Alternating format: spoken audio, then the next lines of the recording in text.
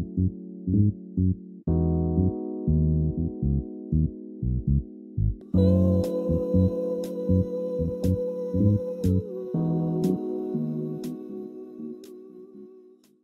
you everyone for joining us for another one of our expansion seminars. My name is Michael. I'm the founder of The Flying Sage. We're a psychedelic community based in Vancouver. We host about 3 to 4 events per week now as the fall has begun. Everything from cold exposure to breathwork. We do some microdose breathwork events. We have seminars like this, and we also do integration circles too. So if you're curious to learn more about the community and the different offerings we have, feel free to come chat with me at any point. I'll maybe share a little bit more at the end, but I really just want to focus first on, welcoming you all here. And so I'd love to invite you all to join me in sharing some gratitude for Damien and for this space. Damien is grateful enough to let us use this space each time we have a seminar, so I just wanted to give Damien a round of applause. Thank you, Damien.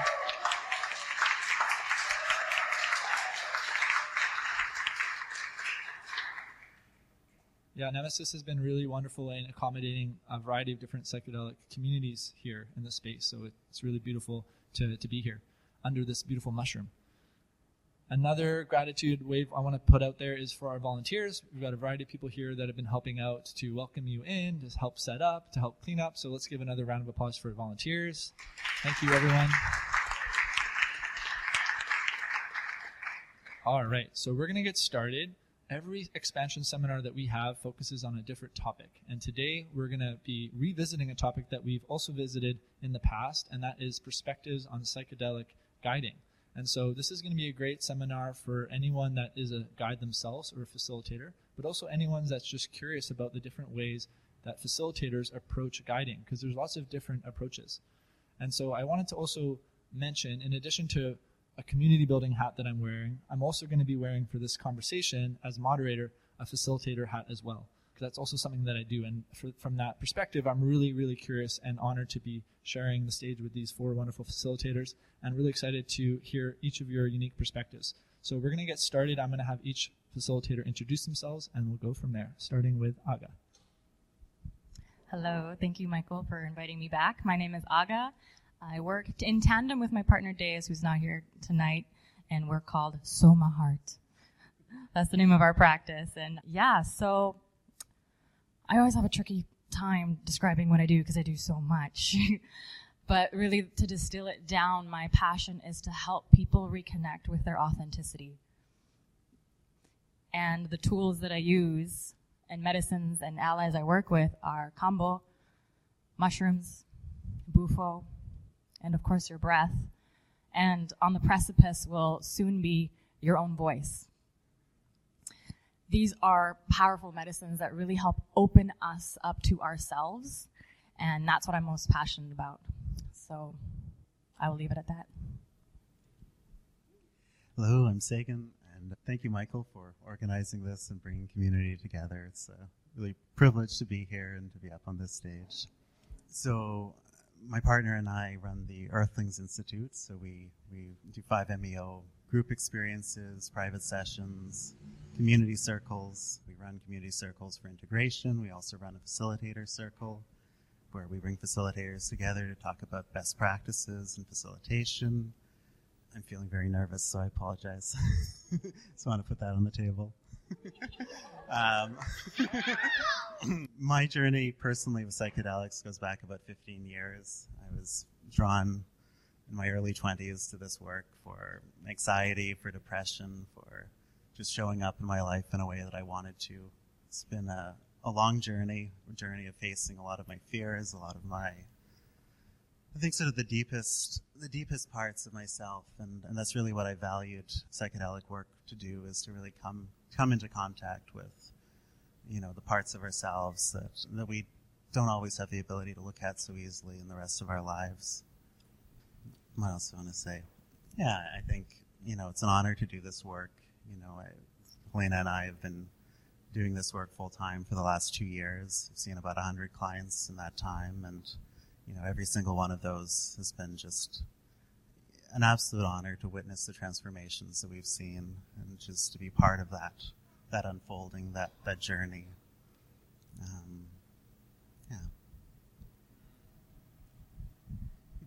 Hello, everyone. My name is Joni, and Michael, thanks for organizing this. It's always wonderful for our community to get together and for us to share information, because I'm a strong believer when we get together and gather and share knowledge and experience, that's how we empower one another. And so I'm really excited about this. Just a little bit about myself, for those of you who don't know me. I do a lot of different things. A lot of it's very creative-based focus, and that's what led me into facilitating and working with plant medicine. I've been working with altered conscious states and music for a very long time. My original training is in music therapy, so working with people and their bodies and their vocals and giving them voice if they don't have voice through instruments, tapping into their altered conscious states through music and finding healing through that is one of my specialties. And that kind of went down the rabbit hole into other conscious states, such as through hypnotherapy and guided imagery music, and then plant medicine found me. And it's such a wonderful space because through plant medicine, it really gave me an understanding of how it really allows you to invite your inner healer and your inner wisdoms to really shine through. This is almost like, oh, here's the key that you've always had access to, and this is what you've known but maybe perhaps forgotten. And now let's begin. Let's do the work. And that's such a beautiful gift and space and teacher to have. And I'm like, yeah, this is such a beautiful teacher. I want to do more of this work. And that's what led me into working more with medicine and how to do it in a gentle way. Because oftentimes, medicine's like, this is what you need. And then maybe your environment and space might not have it. So creating that sense of safety and then also slowing things down. How do we create space for yourself? How do we create space and take up space? Because even taking up space is so hard. And how do we do that with medicine softly and gently? And that's my passion, and that's why I started working with different people, including Lucinor and a couple of other wonderful, knowledgeable people in creating protocols and ways in working with microdosing DMT, because there's so much said about doing ceremony with medicine, and then there's so much you can do also, less is more. So yeah, I love exploring that. And that's a little bit about me.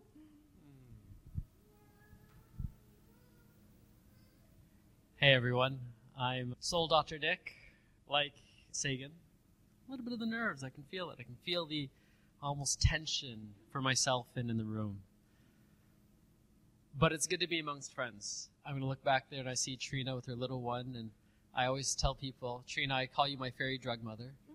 Yeah, she introduced us to the medicine back when I thought it was a drug. And I see Gabo sitting up here in the front, and during our first Toad School, he was the first person to serve me the 5. So I'm always grateful for that. And it was at Elena and Sagan's Toad School as well that they helped Trina run. So there's so many connections. And Michael, first ceremony, and then we had our first expansion seminar way back when with Yvonne and Lana, who I got to train with and learn from. And I was moderating. I was sitting in your shoes, and now I'm here. And I remember Aga from A Man Talks, and when she first told me about Soma Heart and all they're doing, I was like, oh wow, there's a lot of stuff out there. And Joni and I have known each other since before all this stuff. Yeah, we've been friends for a long time. So it's sitting amongst friends here. And that's a beautiful thing. I came from the medical profession. I used to be a medical doctor and had to burn out and go through my own challenges. And then find medicine, find my beloved Iris is here sitting next to the bracelets back there. She doesn't like being pointed to, so I won't point. I'll just mention her name. And our greatest teacher is my son. He's 3 years old now. He's going to be 3, actually, this Saturday. I say Saturday because Sunday is his solar birthday, and Friday is his lunar birthday. So, yeah, he was born in the full moon. And medicine is taught so much, is given so much. Grandmother Aya actually called down his soul 2 years before he was born, like literally to the day, which is crazy. And I've had crazy experiences, almost psychotic breaks myself. I facilitated so many different experiences with many amazing healers. They wouldn't call themselves shamans, but that's what most people would refer to them. And so there's been all the range of experiences. People running away, people wanting to call a hospital, all the stuff is there. And so now I play primarily with breath, Ohana breath, because I see it as we come as strangers and we leave as family. I remind people that we have fun. Like, spiritual work doesn't have to be serious. We always take it so seriously, and everything's a ceremony, including I facilitate a lot now with my dear friend Courtney, who's here, and she just went through a ceremony recently with her beloved Phil. They just got married less than a month ago, and then they've had a spiritual wedding as well, I know, that I can't wait to hear more about as well. Yeah. And I often say that my beloved and I had 2 regular weddings, but it was the third one with Grandmother Ayahuasca that really said, oh, are we supposed to be together? Because when we left that, I was like, shit, what if she's changed so much that she doesn't want me anymore? And then I realized that's just part of the fear. And so what I love is that we're sitting here together today to talk about our experiences and talk about how we're still growing. Right now, I'm in a year-long container with Aubrey Marcus and crew, Fit for Service, because I realize there's always more we can look at to be fit for service. And the thing that I come up with is that we receive to give and we give to receive. And most of us are really good at giving. Like, I know everyone up here is really good at giving. And my work this year has been remembering, how do I receive as well? Because if I receive, then I'm better at giving. I'm going through the blocks that I have. I'm not lying to myself and saying, I've got this, I've made it. Like, the ego's so good at that. Yeah, and saying we've got it all. So I know there's lots of questions. Know that everything's on the table. And one of the things that came up for me before even getting here today was just a reminder for the medical days. We don't talk enough about how things can go wrong. We don't talk enough about how things have gone wrong. And know that if you want to ask, I am definitely open to talking about that, because I think that this is such a sacred thing to do, and we can learn from each other instead of just repeating mistakes over and over again. And know that whatever happens, it's not a mistake, it's part of the process. It's just, how can we learn together, and how can we realize that we can be held? You know, I know everyone here is doing really good work, and I know if they've gotten this far in their journey, that stuff has happened. And I know even for myself and everyone I've worked with, almost the more you do this, there's going to be detractors of the work that you do. There's going to be someone who says, they're not that good. And know that that's okay. It's okay, because it's about finding the fit for you, whatever it is. And that's why I love that there's so many people in this space now. So thank you, and I can't wait to get started. Thank you, everyone. Let's give a round of applause for our panelists.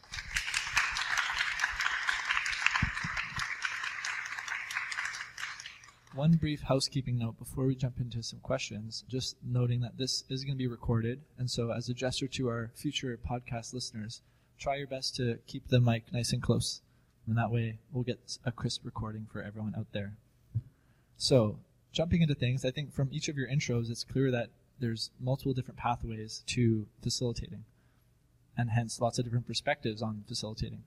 And so the first question I have for each of you is, what are some qualities that make for an effective psychedelic guide, in your opinion? Well, I guess the one that really stands out to me, or that I really value in the work that Helena and I do, is really approaching people with love.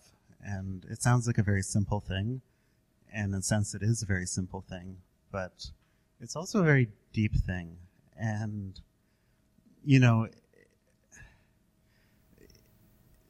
I think my belief in this is that we really need to receive people without trying to change them, without having an agenda that they should be something different, that we need to fix them in any way, but just to receive them exactly as they are, for all of their shame, all of their pain, all of their everything they're bringing, and just be able to sit with them in that space.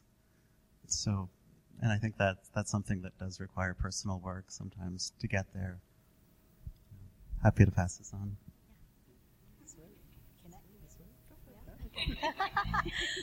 Just building on what Sagan said, is not just only having that unconditional view of the client and respecting where they are coming from, having the same for yourself.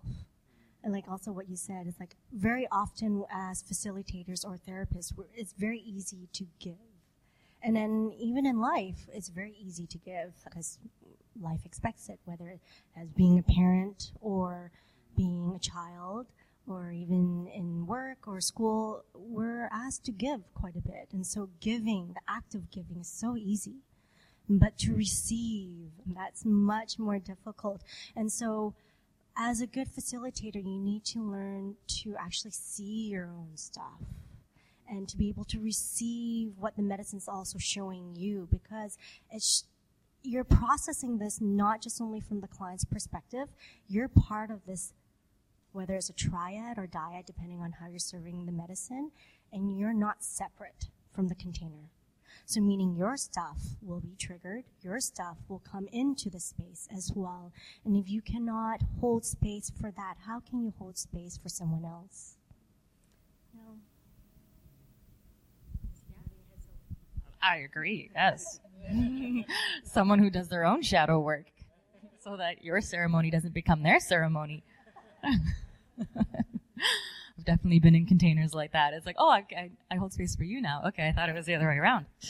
But I would add genuine curiosity to understand, not make assumptions of like, oh yeah, these are the diagnoses and that, so I know what's wrong and I know exactly what to do. But somebody who is actually humble and can say, I don't know what to do, but let's be curious. Let's be really present and listen to what is happening in the moment. Somebody who asks really good questions. Somebody who won't give you the answer, because then they'll rob you of coming up with that wisdom on your own. And there's something really beautiful that happens in a place where you are led to find your own answers is through your own contemplation or your own inner emotional processing. Those neural pathways get made versus somebody's like, here you go. That insight will just fade. And it's like, oh man, I know the solution to my problem. Someone told me, but I can't remember. But when we have that lived experience, it's in there. So yeah, genuine curiosity to understand and somebody who guides you to find your own answers.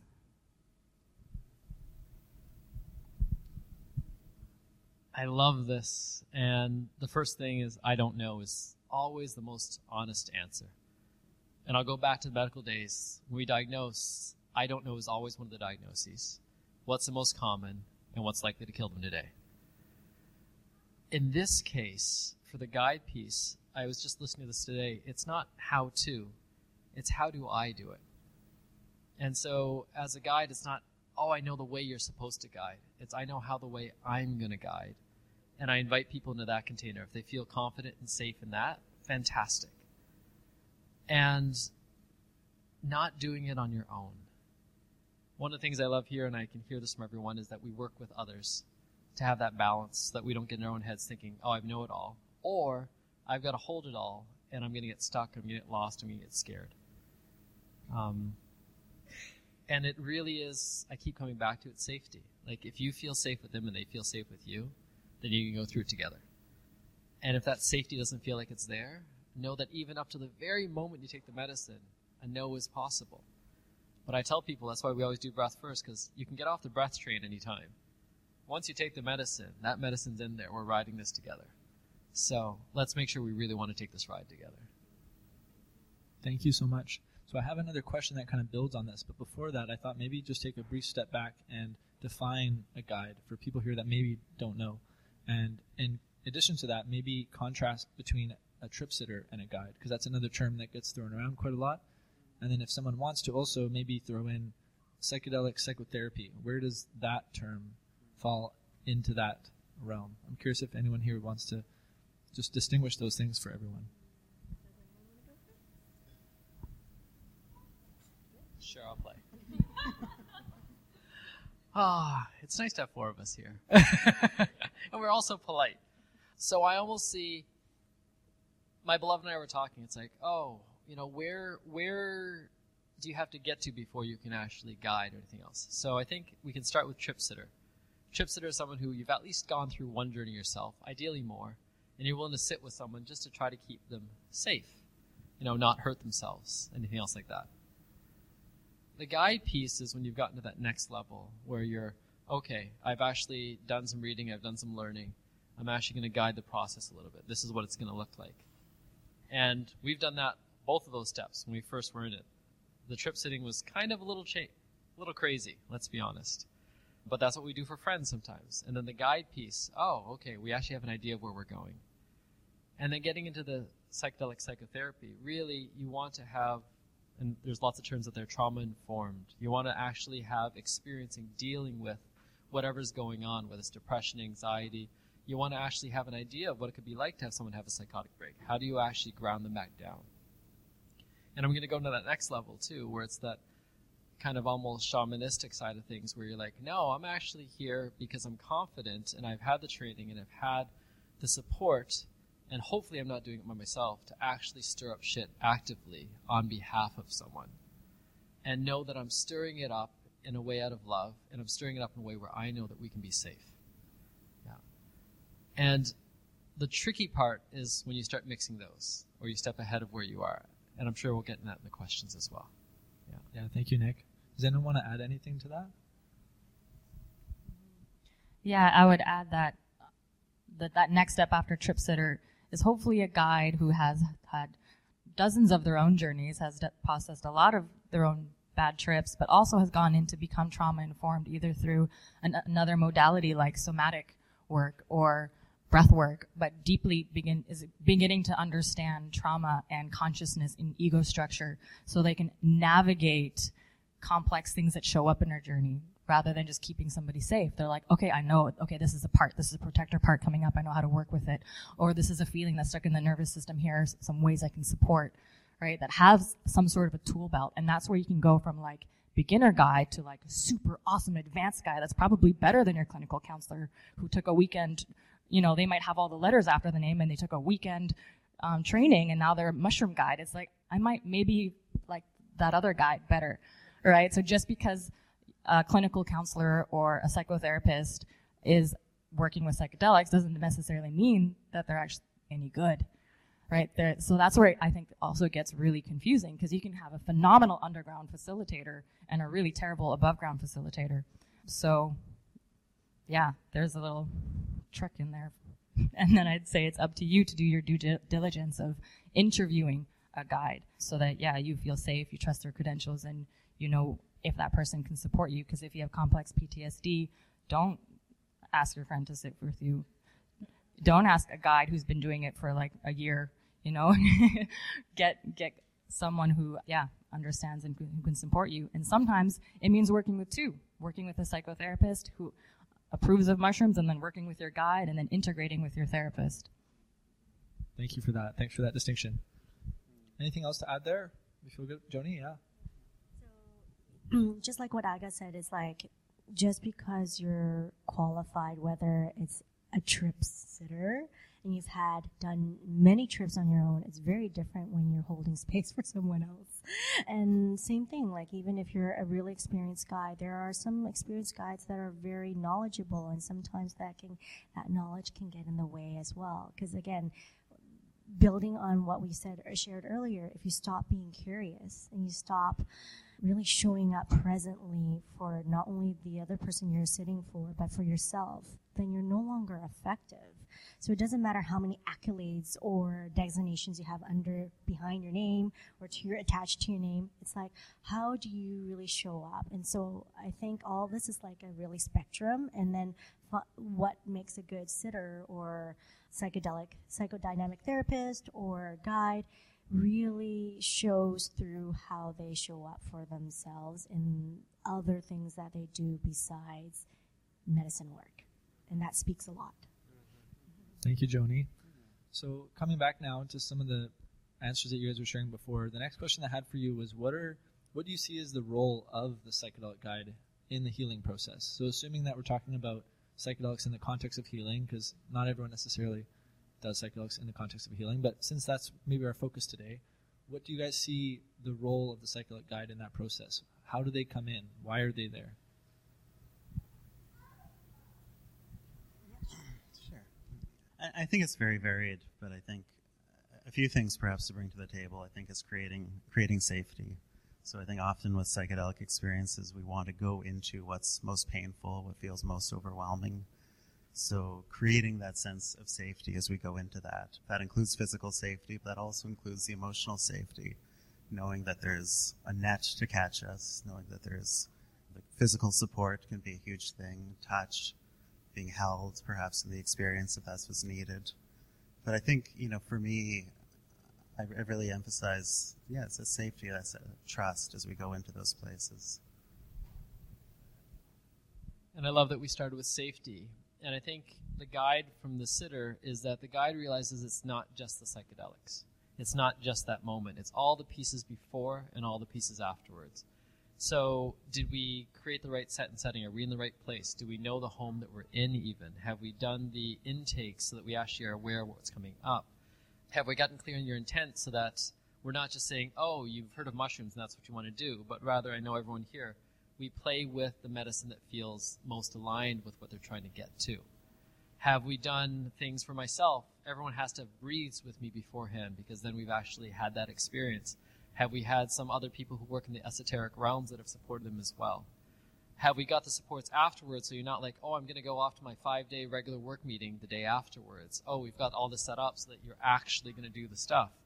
Have we got the things in place where it's like, oh, these are the practices I want to commit to so I actually ground myself back into reality, in this new reality that I'm in? And then also being available and knowing that, oh, and this is the piece for the guide. Sometimes the trip sitter's like, there's just one way to get there because I've only been through my own trips. With the guide, we've both had our own trips and guided enough people that if you have a destination, we've got multiple paths for how you want to get there and which one feels like the one that's aligned with you. Because it doesn't have to be climbing a sharp, steep mountaintop. It can be a gentle backwards climb up. But it depends on the person. Some people want to hit it and hit it with that dump truck. And it's like, okay, if that's what you really want, that's what you really want. And am I wanting to support you through that? And the guide will be able to say, no. A trip sitter, usually your friend, you're like, oh, I just want to help them. Whereas a guide's like, out of all honesty, I love telling people, like, I don't do this because I have to. I do this because I want to. Yeah. And if I'm not the one that wants to do it with you, it doesn't mean that you shouldn't do it. It just means that we shouldn't do it together. Thank you, Nick. I think doing it with a guide, or I'll speak to how I like to work with mushrooms with my partner Deus and in group.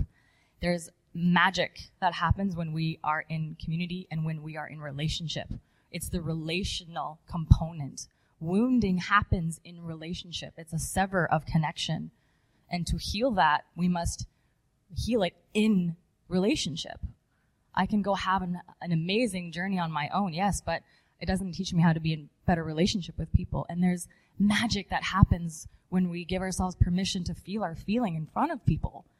There's so many people that come in that are so scared of vulnerability, but that's the thing that we all so deeply want, that opens our heart and connects us to each other so that I can be seen and accepted for who I am in my full spectrum of expression. Because when I was young, I was only allowed to be happy. I couldn't cry or be angry, so now I suppress all my emotions and I'm wondering why I'm anxious and depressed. Right? So there's all this unlearning that we give ourselves permission to, and when we're witnessed and be able to be seen in it and be held in it, so much magic happens. I see my partner hold women for like 3 hours just weeping, and because they've never had a safe masculine before. And here's this symbol. In psychedelics, everything is a symbol. And here's a symbol of a divine masculine holding the divine feminine, and the inner child is finally held by the parent that she was never been held by. In real time, healing is happening. And now that person can go into the world and feel a little bit more trust towards men, can feel more comfortable in being a bit more vulnerable. And that's where the integration starts. That's the stuff that truly heals. That experience wasn't the healing experience, but it's the experience that opened the door. So doing any kind of psychedelic in relationship with somebody, in presence of somebody, has, I think, tremendous benefit that alone can never do. But that's not to say that alone isn't healing on its own. There's a whole other reason why that's great as well, because your own inner healer comes out. Your own self energy comes in. Your own inner healer comes in that people have also lost connection to. So I would ask, if you're looking to do a journey, is like, why do I want a guide there? Other things to consider for a guide is someone who can actually allow you to think and reflect on things that you don't even know to ask in the first place. Because sometimes you don't even know what to ask. It's like, what do I ask? And I think one of the wisest questions to ask a guide is it's like, what questions or what things should I even consider? Because a lot of times when people go off to do retreat somewhere else, they forget to consider that when they come back, they still have to process, integrate all that experience. And sometimes when they do go to those places and have these powerful experiences, that is in the context of and then their home environment when they come back to where they live doesn't change really. So those are little things to think about, and that's why guides who have more experience and have more diversity in working with different cultures and population and age really factors those pieces in. And then bringing in that component, Aga, I'm really appreciative that you mentioned relationship. We are not alone, even though sometimes we might feel like that. But that's why when you do your self-work, it's important, it's helpful, but it can only go so far, because when in relationships or interrelationships, we act like mirrors to each other, and then we learn a lot more. And it's really hard to run away from that, because like I was just talking to someone else, the greatest medicine besides like psychedelics is like your family or significant other.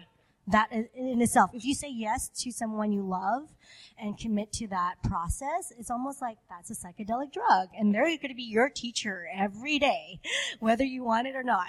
And so it's through that relationship, but it's not always saying yes. Sometimes it might not always be soft, but a guide who knows how to like say no or disagree with you, but in a way that invites you into the process instead of like suppressing your feelings or emotions. That also makes a big difference, because the healing comes from not the conflict. The healing comes from how the conflict is handled and how it's given space for you to be seen and heard as well. Thank you, Joni. I'm curious if anyone else has anything to add there about like the mechanism of action for healing, I guess, in the context of psychedelics. Anything that might not have been spoken to already. You covered a lot there. Yeah, like the mechanism of action, like how is it, like what is taking place there? Like when someone has a psychedelic journey, what is actually causing this healing to take place? Yeah, I mean, this is a huge question, and I guess one thing I'll mention in our work with 5-MeO-DMT, there's a large cathartic element, and I think you can see this in different ways, through a psychological lens, through a more spiritual lens, but people often unburden themselves of things they've been carrying, and you kind of see that. They come in weighed down, they step out, that it's a sense that there's this huge weight, this 100-pound gorilla that's been lifted off of their shoulders. That's one of the mechanisms that we see. It's not the only one, but it's a huge one. It's just allowing ourselves to let go, and sometimes that's through tears. You know, sometimes that's through expressing rage and allowing that to release. Sometimes that's through joy, if that emotion has been blocked and we haven't been able to tap into it. And then once we are able to open those doors, and that can continue then in our life afterward, we can continue to access those places, process those emotions, those memories associated with it. So that's one mechanism. Thanks, Egan. Yeah, it sounds like you're kind of speaking to like the nature of the word itself, right? Psychedelic meaning mind manifesting. Mm-hmm. And I guess that's another way to look at the question is like, what does mind manifesting really mean? If psychedelics, if that's the meaning behind the word, and that has anything to do with how they work, what does that mean? Nick, it looked like you were going to say something over there. We can always say something. Let's see here. So I look at the material world and psychedelics being, if we look at it like a drug, it's like, I'm taking something that's having an effect on me. And one of the biggest things that we talk about is the non-ordinary state of consciousness. It's changing us from our normal pathways, our default mode network, right? And we can see that piece. And I often take a look at almost like it's an extension of a yawn. Like if you take a look at a yawn and you actually look at your brain, your whole brain lights up. So take that and then take that into breath and do it regularly. Oh my God, my whole brain's lighting up. And then take that and add something on top of that. Wow, everything's really lighting up. And then you actually get to start to choose new paths instead of just the ones that are really there all the time. And then everything can change once you have a new path. But taking it one step further, and I know these folks here have done this as well, I'm sure, it's now, there's even a possibility sometimes when someone's blocked that I can take the medicine for them and they'll receive it, which then doesn't make any sense to my mind because, wait a second, they didn't take the physical substance, but they're getting the benefit, which reminds us that psychedelics are just affecting our energetic patterns. And so therefore, if my energy is shifted, my energy can shift your energy as well. And so we're just linked in all these different ways. So it's beyond our own understanding of how it works. And isn't that the beauty of it, that we don't have to know it for it to work? And sometimes we're like, oh, but if I don't understand, it doesn't work. And know that for me, especially the way I've been taught, it's like I'm supposed to know everything. And now it's a big process of, can I let go of the knowing and just let the magic happen? Allow magic. Yeah. So we'll talk both about the knowing part of things, and we'll allow the magic to happen here too. I love that. Thank you so much, Nick. Allowing the mystery to be there. Yeah. There's always going to be a mystery, right? Every time we think we've gotten somewhere, and I love that. It's LSD in the mind of the universe, I think he was. He took, 73 high-dose LSD journeys. And he thought at one point, he's like, oh, I've gotten there. And then the medicine's like, oh, and this is just the beginning. And so I often look back almost in 2-year increments. I'm like, man, I can't believe what I was doing 2 years ago. That was what I was guiding. And then I realized, oh, that's amazing that that's what I was guiding, and that's what I knew. And now, can I let go of, I know what I'm doing now, and imagine 2 years from now, I look back going, oh, that's what I was doing? And I know that if we keep doing that, this magic's just going to keep exponentially expanding. Thank you. Something that I've recognized in my own journey, I guess, is that the degree of suffering in a journey is maybe equal to the degree of resistance. And the amount of resistance often has a relationship to surrender or to being vulnerable, right? Like the more that we're able to surrender and be vulnerable, the more safe that we feel. And the more safe that we feel, the more deeper we can go into the journey and surrender. And on that piece of surrender, which you also brought up too, Sagan, I'm curious to know from each of you, like, what are some specific things that each of you do as guides to cultivate that safety in your containers? Like, what are some specific steps that you take, whether it's before the journey starts or the day of the journey? I think a big piece to that is the speaking to each person's subconscious relationship with shame. Shame is such a tricky little monster, and if you can see a person's shame and hold it with nothing but love and compassion and invite it, you can feel people's guards come down a little bit. Or even just teaching people tools and means of like, what is it like in energetics to create a safety bubble for yourself? And then, so from that safety sense, how can we start exploring things like shame that are very scary? Because in medicine, things can come up, and you don't know what's going to come up. and depending on the dosage and what their intentions are, some of the things can be very powerful and big and scary. And instead of meeting it with fear, if you can meet it with compassion and understanding, and also if your own fears are triggered, but also soften to that process as well, it really makes that difference. Because when you allow it in yourself, speaking with like that magic of like, oh, if a person takes medicine and it heals the other person, it's the same thing. Within that same space, if you allow yourself to soften to your own fears that are being triggered in that same moment, you will energetically also soften, and they can sense that. And on a more neurological sense is that you start regulating yourself, they will co-regulate with you. And so that's how they start feeling that safety, even without words. I mean, babies naturally do this. And babies are, I almost say they're almost always on psychedelics because they're so open and experiencing everything to the fullest. And that's why when they cry, they cry. And when they scream, they scream. And when they laugh, they laugh. Because they are all open and surrendering. So when we allow for a space like that and to create that within ourselves and allow ourselves to process that with them, it creates that unspoken safety or co-regulation. Mm-hmm. Thank you so much. Anything else to add from anyone else? Sure. Yeah, I definitely agree with all of that. And I guess what I'd also add is, I think one piece is really, creating that alignment between the goals of the client and what we're trying to support them with. And so, Helena and I in our work, we really take the time to hear the person's story, to really understand where they're coming from, so that by the time we're actually sitting in medicine, we're not a stranger. We're someone that we've really taken the time to listen. We've really had them ask us deep questions that sometimes are challenging, and really been able to answer those in a way that's vulnerable.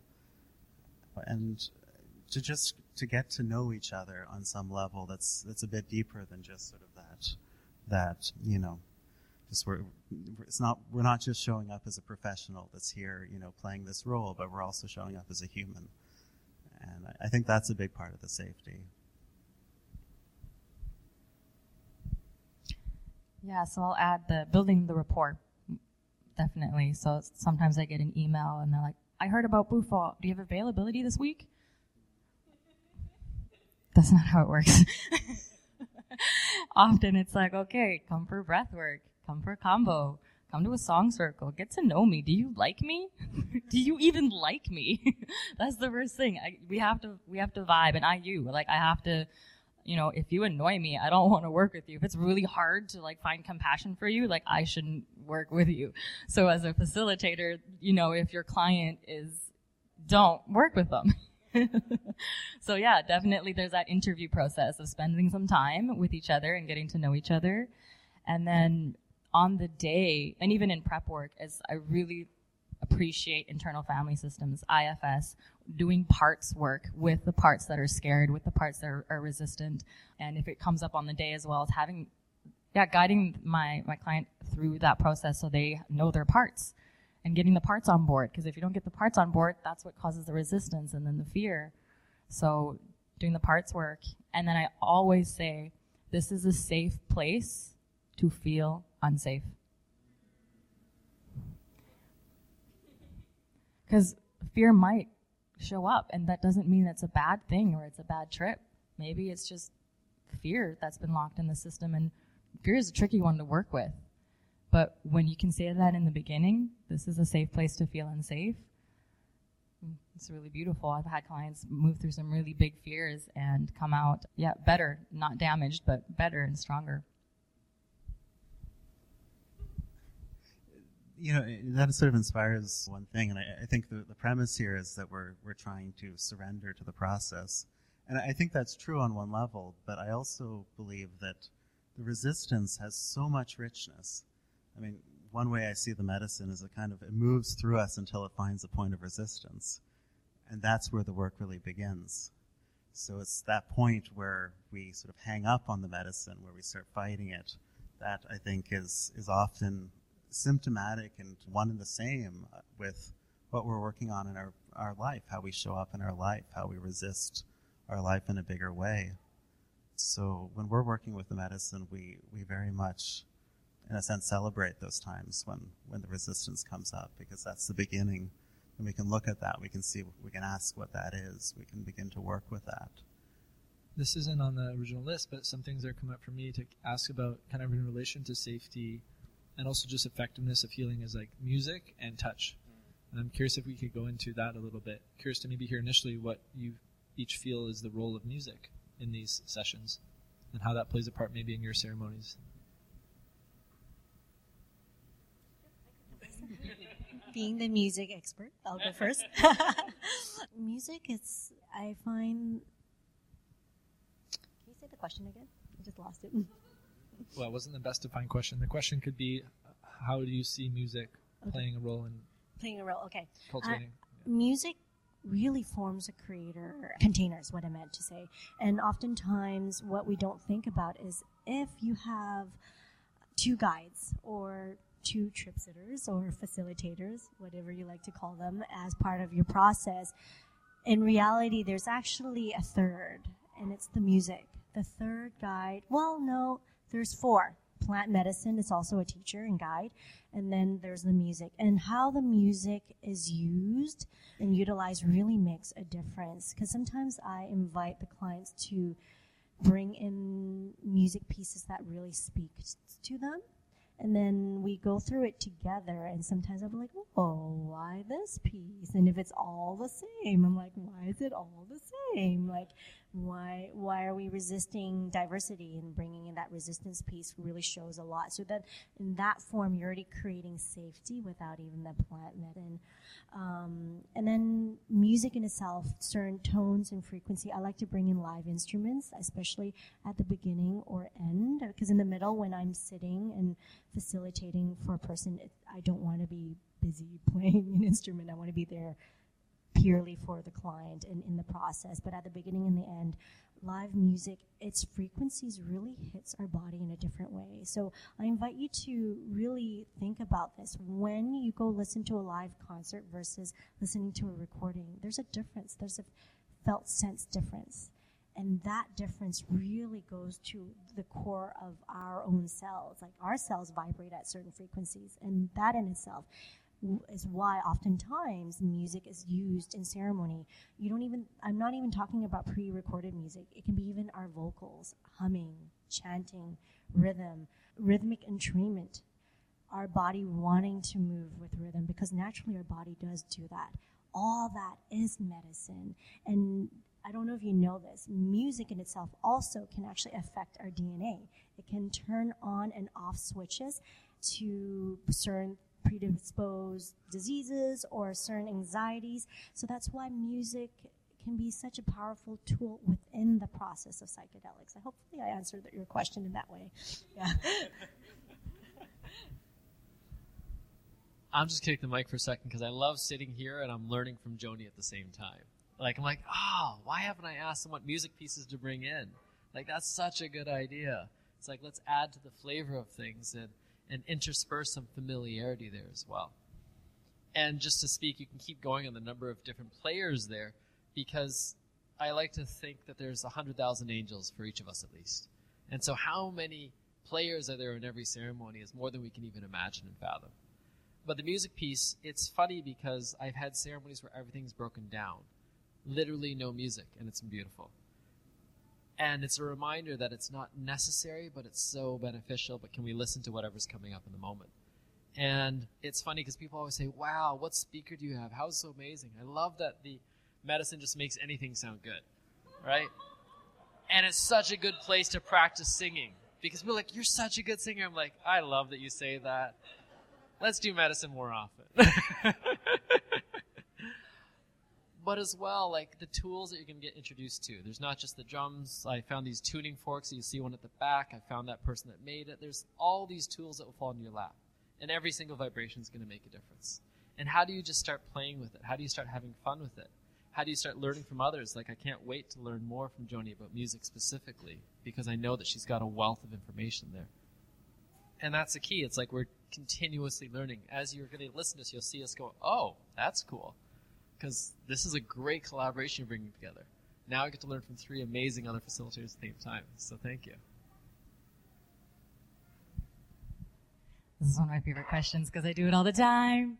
Yeah, I lead primarily with live music and song and my voice. And yeah, something really magical happens. So I'll also say I work with mushrooms. Is sound is information. Every single tone has information in it. And you have nerves underneath the skin that pull sound into the deepest part of your body, and it runs it through the nervous system.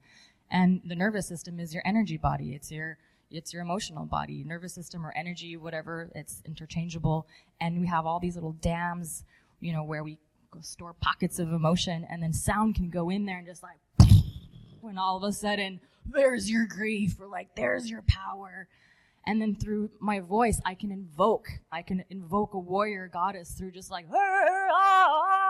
then all of a sudden the room is filled with beings who are interacting with your clients, and everybody's having this huge magical experience. And they're like, yeah, when you sang that song, this tiger came in and my power.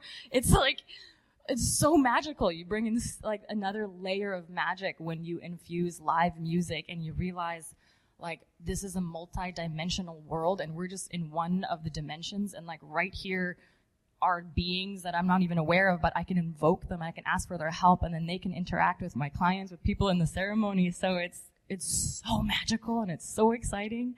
And then when the stillness comes, the stillness is so loud, and even more can move through in the stillness. So yeah, when you can properly apply the right sound, and those medicines also are quite empathic, so we can feel the field. So I can intuitively play a song that needs to be sung, and it's almost like the song sings me.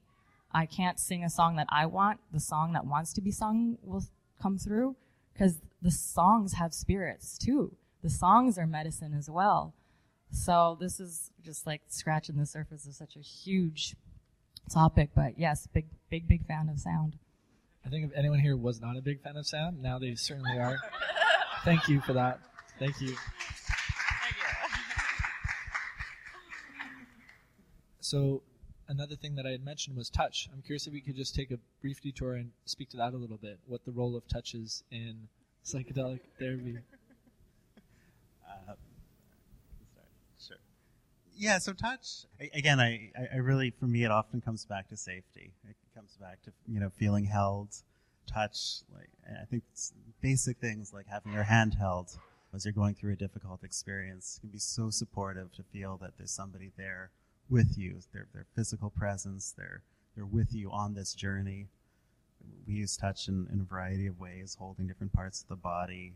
It can be the shoulders, the feet sometimes. And it's the way we approach it is very much, intuitive or what the client asks for. But it's really, the intention is always to, just offer that support, to support them on where they're going, not to try to steer them in any particular direction, but just to be there with them if that's what they need in that moment and what they want. Pass it on.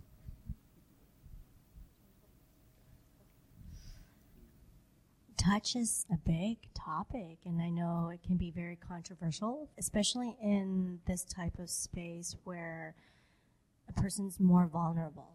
And I like to use touch, but very carefully and in a discerning way. Being, a therapist for a very long time, a lot of it is when I see clients sitting across from me and there's no touch. And I'm like, wait, but us humans, we're not made like that. We like to, when we see our friends or our family, we want to, first thing we do, especially when there's that connection, we want to hug them, we want to touch them. And that's normal. There's so much healing that can come from touch, and it depends on how it is used. So building on what Sagan said is like safety is so important. Oftentimes I like to tell clients that I invite you to ask for what you need, even if you feel embarrassed. And our job here is to keep you safe. We will say no if it's not appropriate, and that's okay. And that has happened before, and that's our job, to keep you safe. So don't be afraid to ask. And oftentimes when it comes to touch, I always invite people to ask for it first. Because when you invite someone to ask for it, in that process of asking, that is something that can be new to them. Because again, learning to receive and asking as part of learning to receive is very new and can be very challenging. And so that's why I always invite.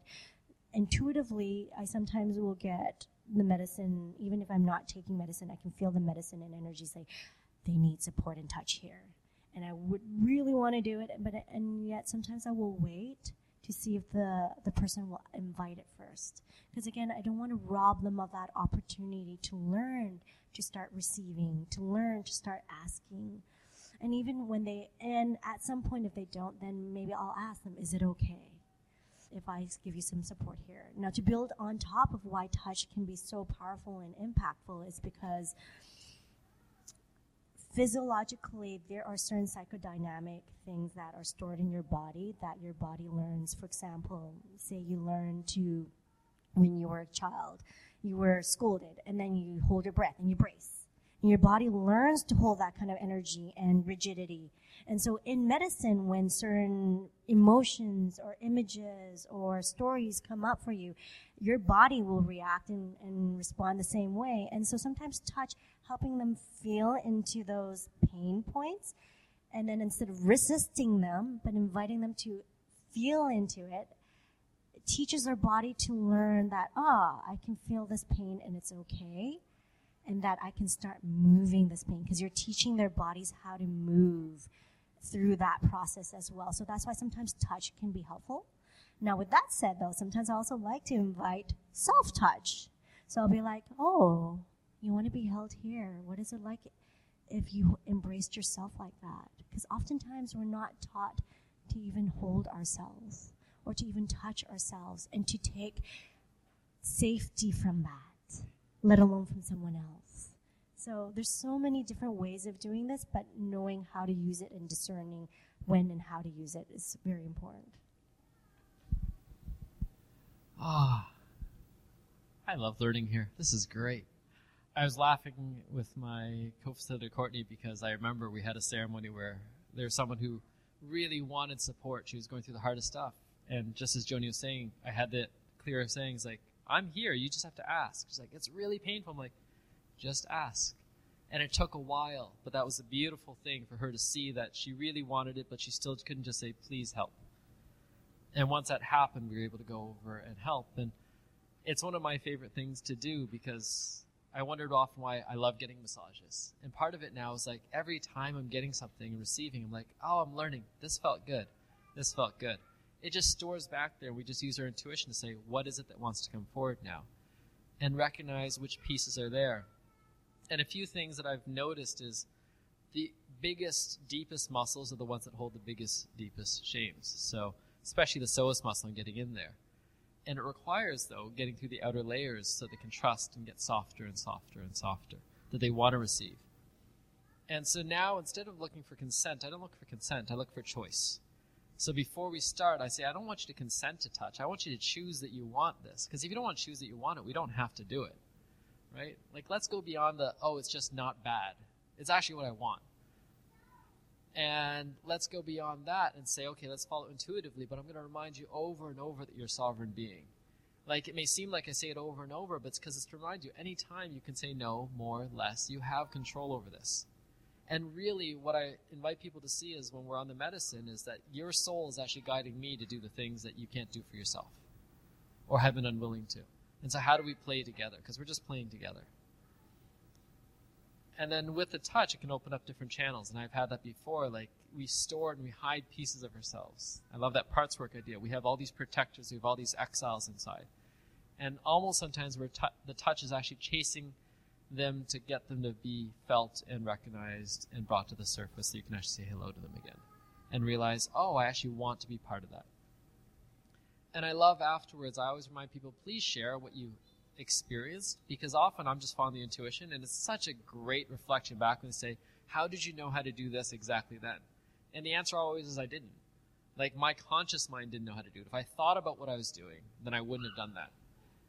But you helping to reinforce that loop helps to remind me that it's not me that's doing the work. And often I think that's the thing that we come to as guides and further along, is that if our ego says, I'm doing this, Nick is doing this, wow, I really know what I'm doing, that's the moment I lose the magic.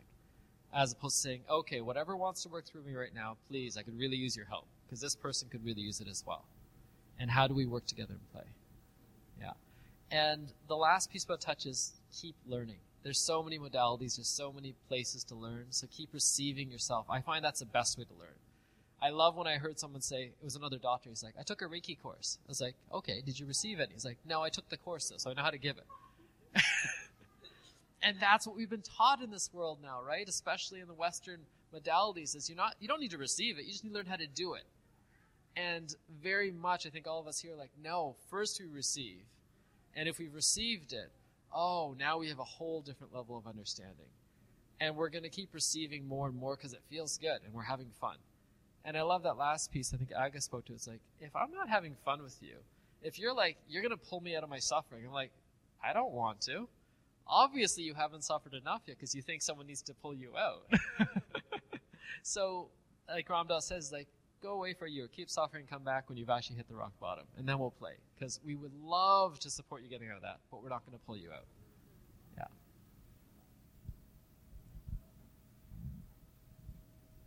All right, so we'll move on to another piece now around cultural safety, I guess we could say. I'm just curious to hear from each of you how different cultural backgrounds have weaved into your guiding practice, especially from the perspective of, having clients with different cultural backgrounds coming into your practice, how you might have had to accommodate that, or if you change things, how do you do that?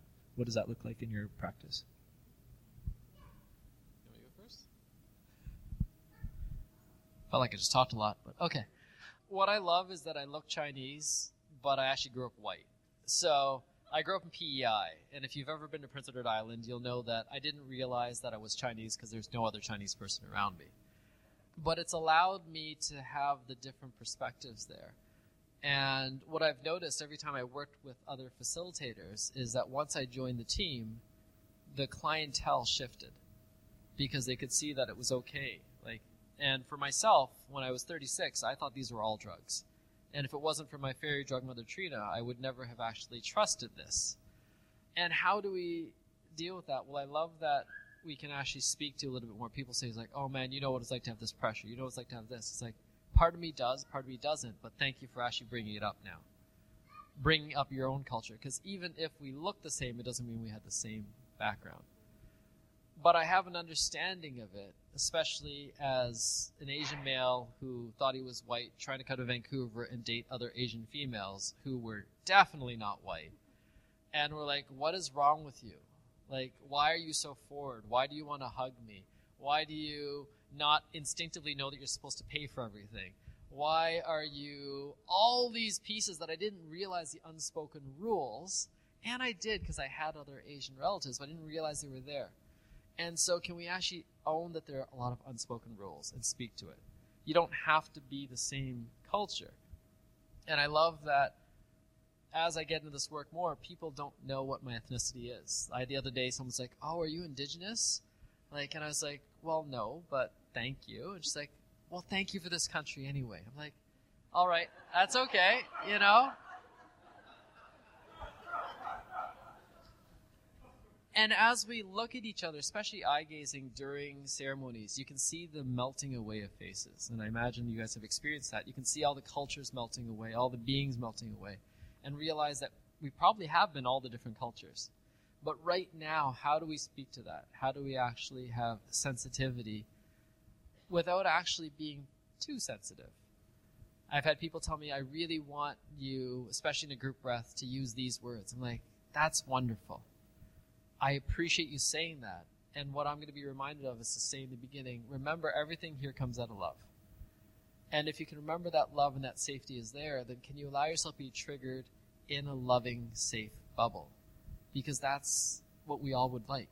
We'd like to actually experience our triggers in those spaces and not just the ones where we don't feel safe. And I think that's a reminder that I would say for all of us, is that we want to be sensitive to it, but we also want to just remind them, hey, I'm not going to get it right. I'm never going to get it right, but I will keep doing my best, and I'll keep being open to whatever it is that comes up. Yeah, I really love that piece, Nick, about we're not perfect. Well, that's very Right? We're not perfect. Yeah, very Asian. Yeah, and the fact that, we can get things wrong, but it's what we do with it when we get things wrong. I think that's the most powerful part, is that repair. And admitting that, oh, I was wrong. I've done it before where I recognized that I didn't show up in the way that I could have, and recognizing how I was like, oh, maybe you feel like this because I'm sensing this. And just even naming that, naming your own flaws and naming what you're experiencing in the whole process really makes that difference in safety in the cultural piece. I mean, yes, I look Asian. I am very Asian in some ways. So unlike you, I am not a banana. I am very Asian. And I guess in some ways I'm very thankful that my parents were very traditional and very strict. And I grew up with all of that suppression that you can think of. So you can see how much work I've done on my own as well. And it really gives me a deeper understanding of where it comes from when I work with different cultures. And that's why I'm very cautious of it, and it can be really refreshing. And I think when you don't, you don't have to look Asian or be a certain ethnicity to work with another person of that ethnicity. This is where it boils down to, though. If you do not feel comfortable, then that's going to show up. Maybe it's not the right client for you, and you're not a good fit for them. It has nothing to do with your skill set. And also honoring that even if they look similar to you, do not assume. Be curious. I mean, a client, and plant medicine, yes, they're wonderful teachers, but your clients are amazing teachers if you learn to listen and lean in. I worked with a client, and I have her permission to share this, who is all Caucasian, all white, and yet her traumas were shared similar to mine because I was brought up and raised and born in Hong Kong, and she had similar ones because she was an expat living in Hong Kong. And I was like, oh, this is very fascinating. She had the similar traumas that I faced as a child, and yet she's white, and she comes from a very white background. She's half Jewish, Yet because she lived in Hong Kong earlier in her early years and was exposed to that, she also had those cultural traumas. So it's not specifically to your ethnicity per se. It's just learning to be open and curious to each person's intersectionality and really having that curiosity and not assuming. So once you stop being curious, that's where the danger comes in. And when you stop really also seeing yourself as a guide or an individual or a therapist and who you are truly as you show up authentically, if you stop seeing that, then you also stop being effective as well. And it's also understanding your ownness and being authentic with that. And when you can show up authentically like that, you allow others to show up with their cultural pieces as well. Yeah, I think another aspect of culture that we've seen a lot in our work is people showing up with a variety of different religious beliefs, right? And I think this can be a tricky one because, as we work with psychedelics, we have our own firsthand experiences with the spiritual realm. We might have our own convictions about what's true. And I think it can be difficult to maintain that humility and not to say, this is how it is, right? And really show up with that openness and that, that willingness to meet people exactly where they are and to honor that if they're coming in with a particular conception of what God is, that we can try to see it from that perspective. And I think this shows up in particular with 5-MeO because it has this title, the God molecule, right? So it really brings in these discussions around what is God, what are we actually trying to access on this medicine, and I think like I said, this is just one of these points of humility for me, is always trying to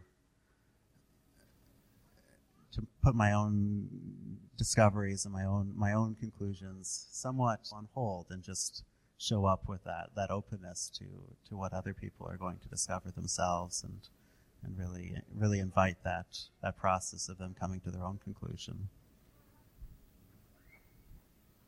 All right. Well, there's so many more questions I want to ask each of you. I'm wary of time. I want to save a bunch of time for questions from the audience. So I'm just going to ask one more question, and it's one of the ones that I had prepared here. Skipping down towards the bottom, I want to ask about your perspectives on money and this work, because I think that's also a really important topic that doesn't get talked about a lot in these settings. So really just be curious to hear if each of you are open to it, to just share about how you approach this work and how it intersects with like your finances. Like, how do you approach that conversation? How do you charge for this thing? What are your thoughts on that? I know it's a general, vague question, but just curious if you could share anything about your path there. Yeah, it's a juicy topic. A lot of people have this opinion that it should be free. And I was speaking to a First Nations elder, and they said back in the day, the medicine person, they were provided for by the community. They didn't have to work. When the hunters went out, the best piece of meat went to the healers. The house was paid for. Everything was taken care of by the community because their job was the health of the people. And they needed to be clear so they could be connected to spirit. They could be that clear channel. They needed to be in seclusion so they could speak to the plants. Like, that was their full-time job. So yeah, they didn't pay. But I have rent to pay. I gotta eat. I mean, sure, show up and give me elk. You can have a free session for sure. Right? And there's so much energy that goes into, sitting where we are here, our own journeys. I paid thousands of dollars to my therapists and trips to the Amazon and courses, right? All of that took a lot of money so that I know what I do, so I can hold you in a safe way. And then also my energy and my time is valuable. I've come to a place now where I know my worth. Before I didn't. And I undercharged because I realized I have to take care of my body. Now I have an acupuncturist to go see, and I need to take an Epsom salt bath. And Epsom salt costs money. We live in a monetary world to survive and to have this so that I continue providing good work, I have to charge money. That being said, I do recognize that there's a gap. So many people in poverty who need this the most can't pay the hourly rate. And when it becomes above ground, it's going to be like $5,000-$10,000 for a psilocybin session. It's ridiculous. So I do offer sliding scale. A lot of my work is sliding scale, and generosity of those who are better off pay for those who are scrounging up pennies. And then I do also have a scholarship fund. I save a lot of 10% of my income, and I put it in a jar. And when someone comes to me and they really need help, it's like, great, I've got a jar for that. I've got my abundance jar. This is on behalf of the universe, spreading abundance, because I do believe money shouldn't hold you back from it. And my journey, yes, to come to this place was an own journey of my own self-worth, to know how much I'm worth and how much I have to offer. And when I am starting out as any kind of, like, say, a guide who's listening to this, who's starting out, don't charge $1,000 an hour. You're not worth that yet. Maybe do some freebie sessions, maybe some small sliding scale sessions, because you are in that place of apprenticeship. And there are a lot of hours you do first for free or for low cost or for trades. So knowing that you do build up to that. So that's my thought. Thank you so much. Yeah, this is something that Helena and I have struggled and thought a lot about over the years. I think we've had our journey from being fully donation-based to being sliding scale. Currently, we ask for a fixed price, but we do have a sliding scale that we offer to people that are both in financial need and where they feel that the service could be especially helpful.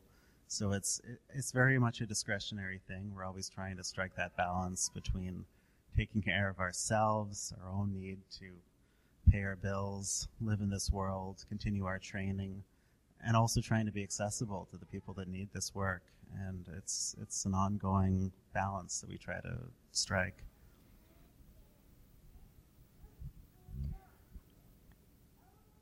Pretty much what these two have shared so far, I do echo that. And it's just, when it comes to money, I think it's not just only money in itself, the energy around it and how our society and the system utilizes it. It's just unlearning that and then bringing in your own self-peace worth, or your self-worth piece into the component.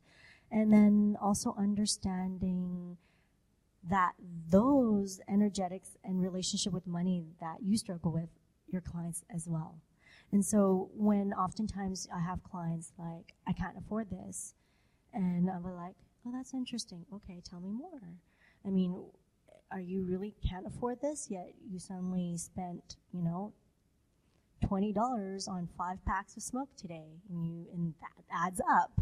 Right? And so it's just being curious about where they utilize that energy and set piece, because oftentimes when it comes to money, it's not, yes, I do have to pay rent, there's all that stuff, but also recognizing that if you don't invest in yourself, why would you invite me to invest in you?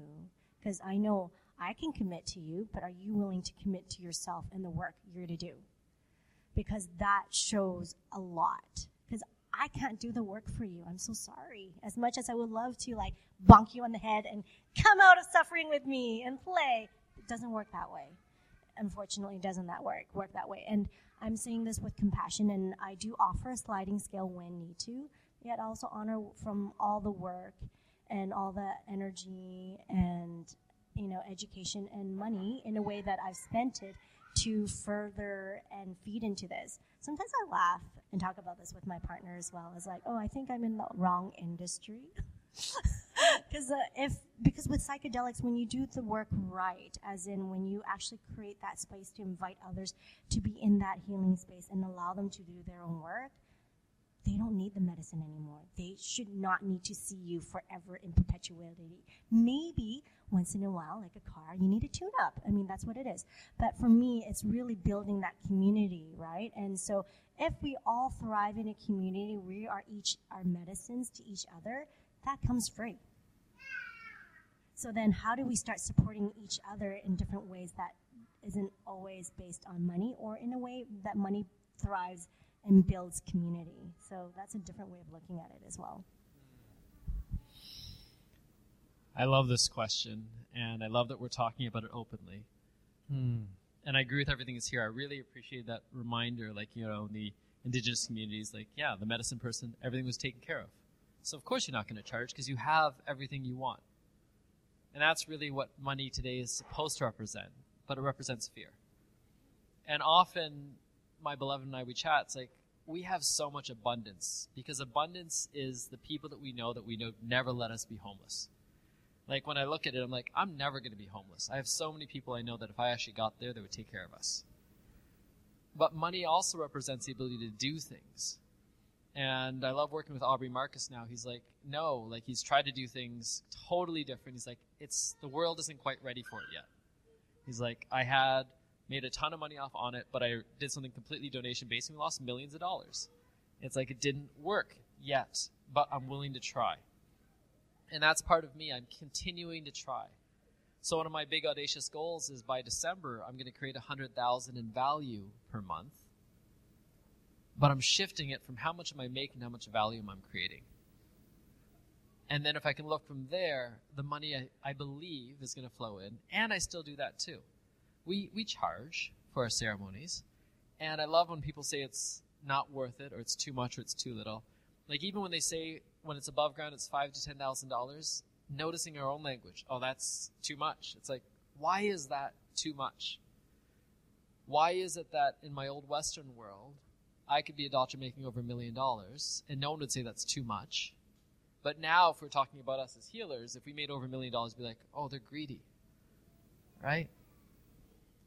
And can we let go of that ourselves? Can we notice our own blocks? Each of us has our own money wounds. Like, I definitely have my money wounds. My dad wanted to give away all his money at the end. And I was like, you know what? I've got a son now. It would be really nice to get a little bit extra, you know? And I'm in a place where it's expensive to buy things. I wouldn't mind that. So I have no problems now with making more money. We want to live a good life. We want to keep getting training. I've invested over $500,000 so far in training, right? And I want to keep doing that. And I keep giving things away, too. I don't have the structures that Aga has. I love that she can share from her elder perspective, really, in this sense, that she's got a structure for that. Mine is really just if someone comes and I really want to serve them, I serve them. And often my beloved's like, why? And I'm like, oh, shit. I got to explain it and justify it. And I get it. Because she's like, you've got me, you've got our kid, you've got a cat now, you've got all these things that are depending on you. And yes, we're really lucky because we worked in the pharmaceutical world for years. And so therefore we made the money off of that. And it's funny because there, again, no problems at all, right? I sold $1 billion drug. It was crazy then. And now we're actually doing something that we know works, we believe in. How do we actually create that financial wealth?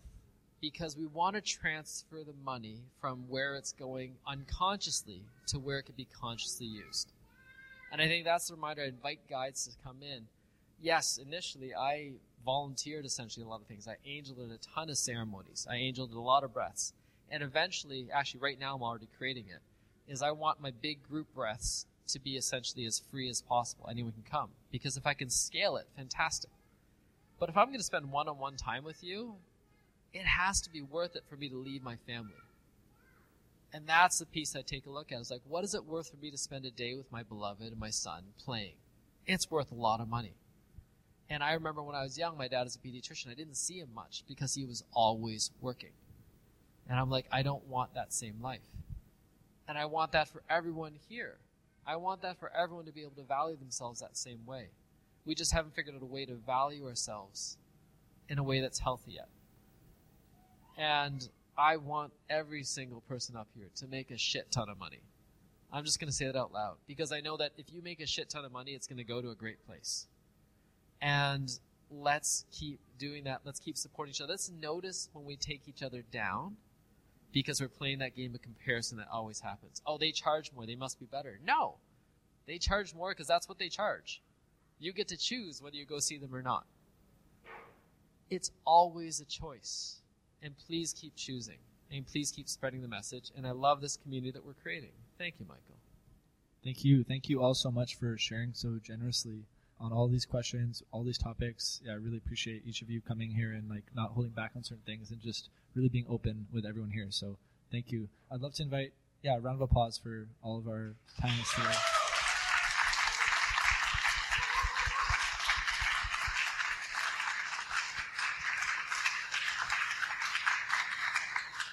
So we've saved about half an hour for questions. And so what we'd love to do is we're going to pass around this mic to anyone that has questions. Feel free to address it to the panel or to someone individually. And just also try to make sure yourself to keep the mic nice and close so that everyone can hear, including our people listening virtually. And do you mind helping pass around?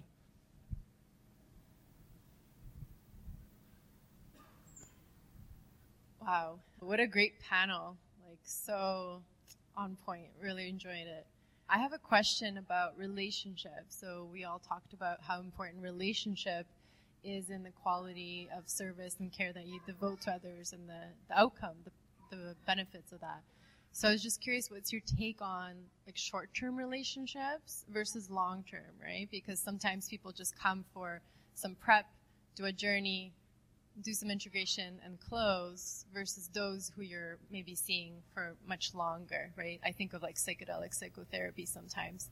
It can be, a much longer process. So yeah, I'm just curious your take on it. Yeah.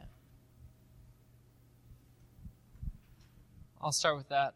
One of the things that I've come to is that how can I look at people not as my clients, and how do I not look at as a creative independence? I love that Joni spoke to that. We're not like, it's a terrible line of work in the sense that we're actually creating independence and intuition, but it's beautiful in that sense. And so my own perspective on this now is I'll see you, and if you want to create a relationship, talk to me and we'll choose together. But you get to keep choosing.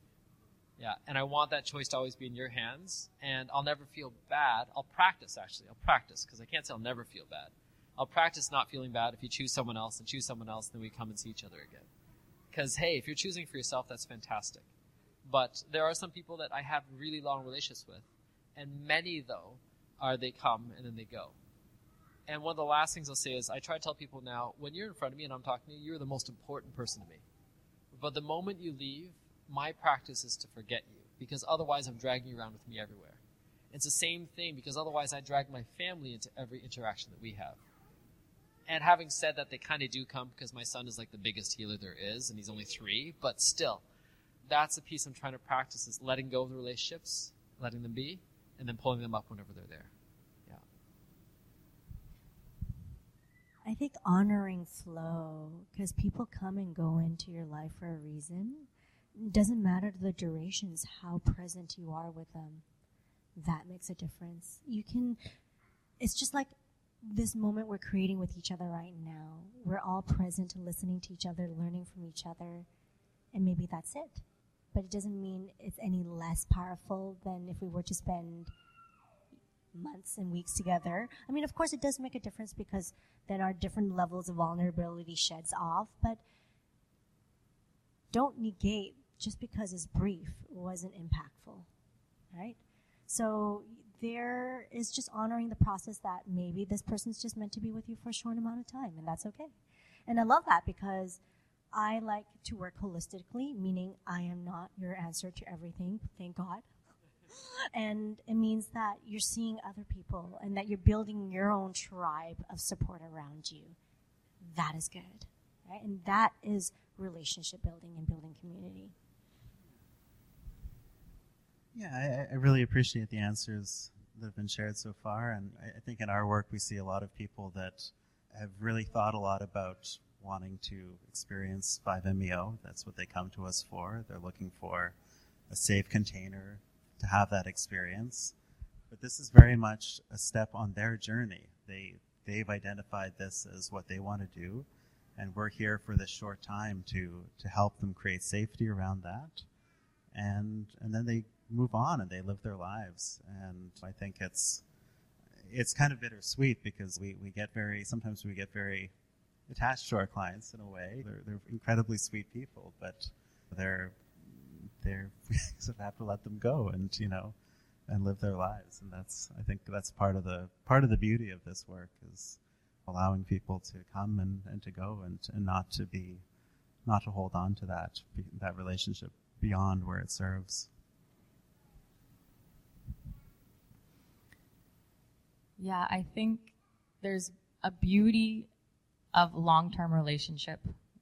I can speak from a coach of mine or a therapist of mine. She can see me cycling through my patterns that if I bob from facilitator to facilitator to facilitator, that can't be highlighted. So I'm going on 2 years with her, and she can see me. She knows my story. She knows my patterns. She can help me, really change. So there's definite benefit to sticking to one practitioner long term, especially if you're seeing progress, or even if you're looping, because that's the whole point. You're going to loop, and they're going to help you see your loop.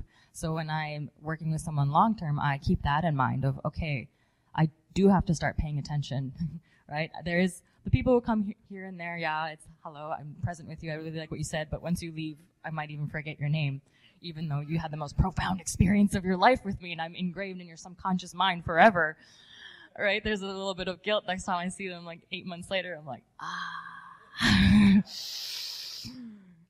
I know your pace, but yeah, there's beauty of consistency and long term. And then like what you said, you might just be a stepping stone. And sometimes when someone gets what they need from me, I really like to pass the baton, because I'm not the fix for everybody. They might need to do some somatic work, and I'll send it over to this person, or maybe they need to do work on their vocal coach, so I'll have a singer in mind, or maybe even I'll send them over to, I have a dear friend who works with Combo, and I work with Combo, and I say, you know what, I think she's actually a better fit for you.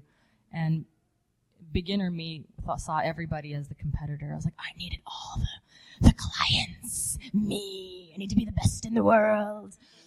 All right?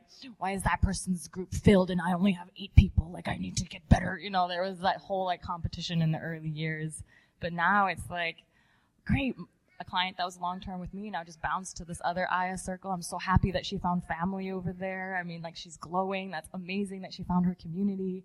And to really be able to, pass somebody on to support each other as healers and as practitioner, and really honoring and respecting the expertise and the medicine that each of you hold that, I might not have embodied as well. So it's such an honor to be able to pass on a person. And even the word client, like you said, I don't like that word. There has to be a new human friend person.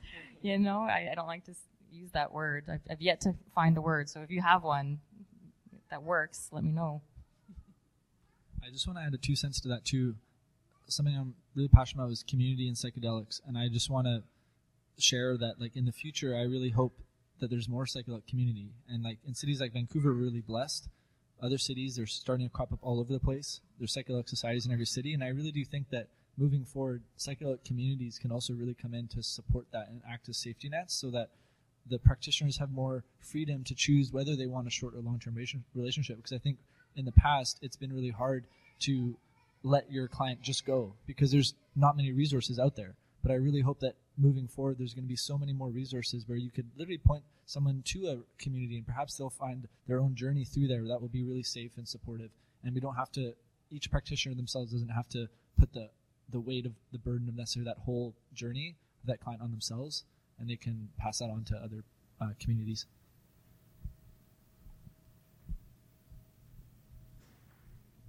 Hi, my name's Dave. There was a great question asked about the cultural safety and the culture of the client and your own culture. And I was wondering how you maneuver and navigate around the culture of the medicines that you're serving, because a lot of the medicines don't have cultures, or were created in labs, or there we go. Sorry, some of the medicines don't have cultures, or created in labs like LSD or MDMA, or grow everywhere in the world like psilocybin. Though even some of those strains of psilocybin have their own stories and their own cultures, but a lot of these do come from indigenous peoples of the world across. And how do you maneuver around receiving as opposed to taking those traditions and presenting them yourselves if you're not of those cultures?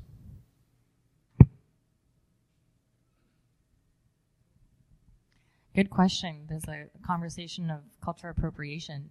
So that's one of the reasons why I don't pour ayahuasca or work with peyote.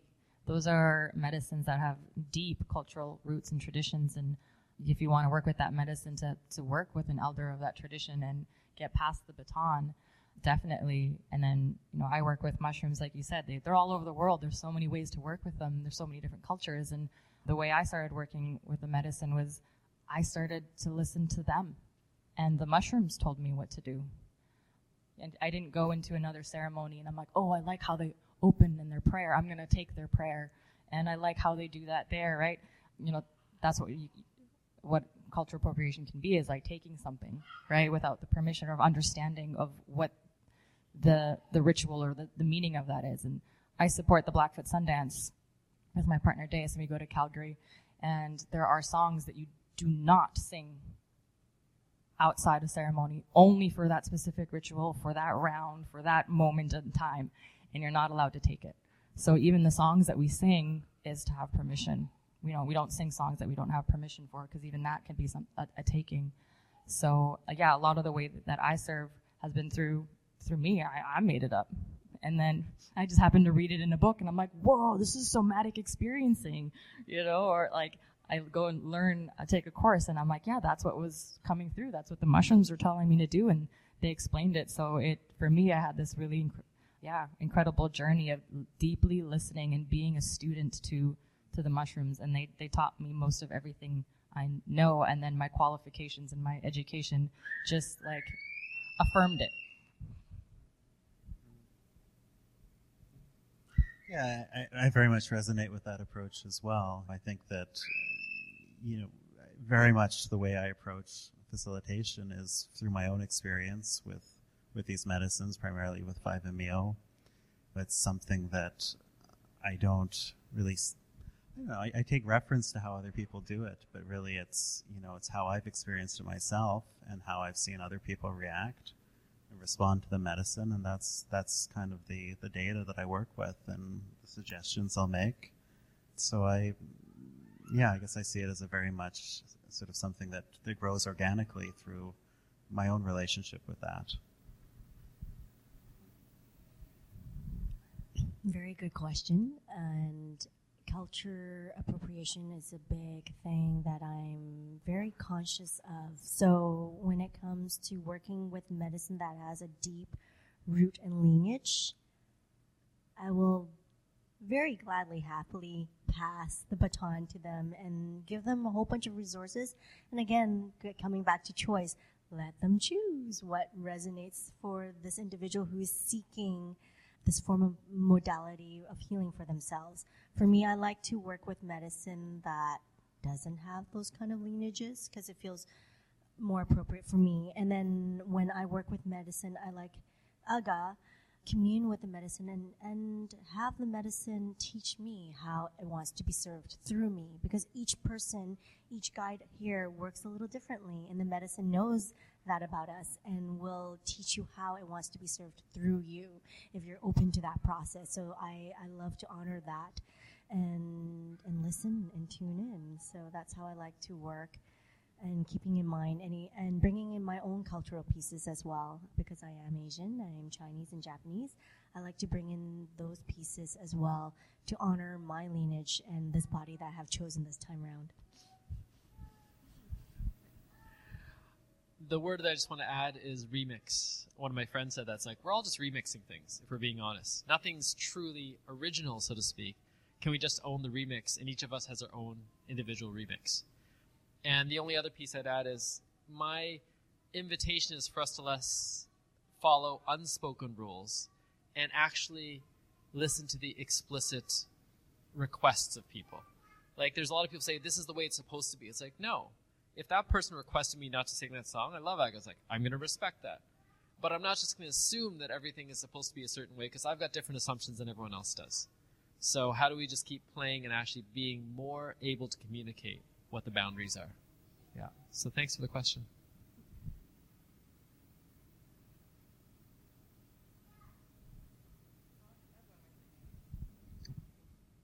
Hi, my name's Darun. Simple question. How do you get clients? Is it referral based? Is it how does a guy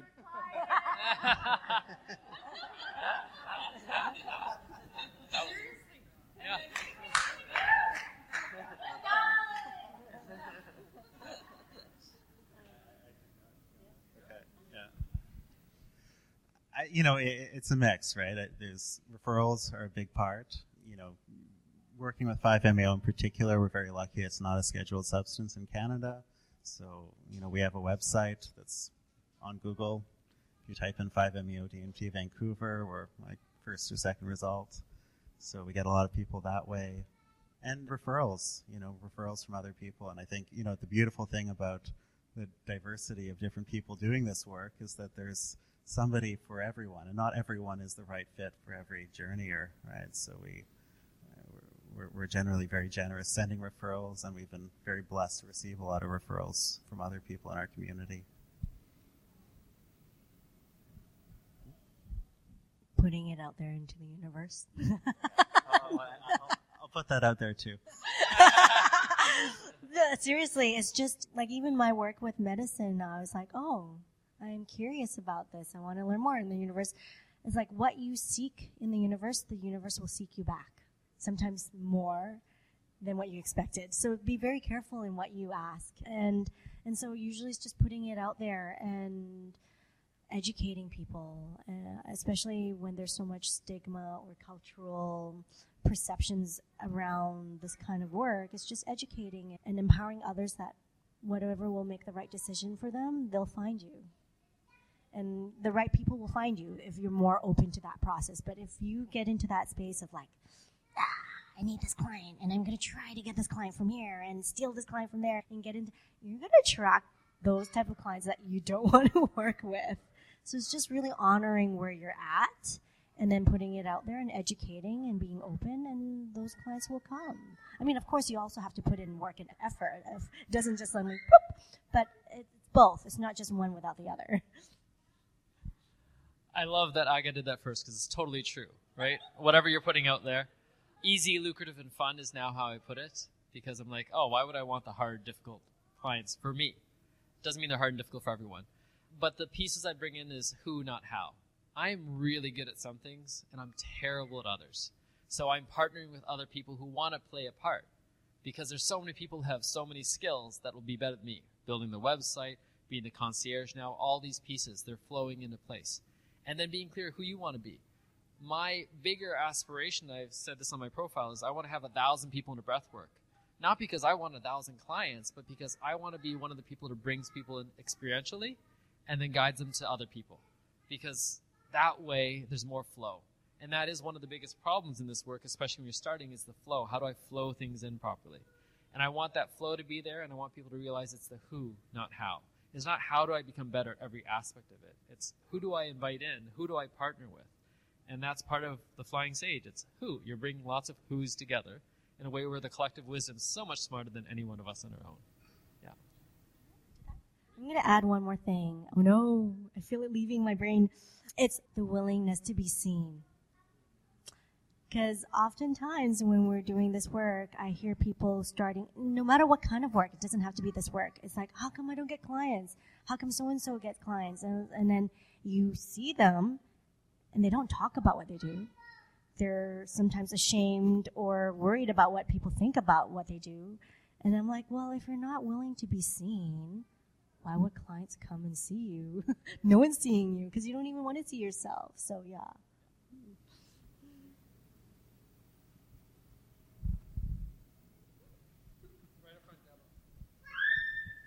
Hi, thank you. Thank you for the presentation and the talk. Love your energy, you guys, all together. It's amazing. So how do underground facilitators can protect themselves legally from unhappy clients?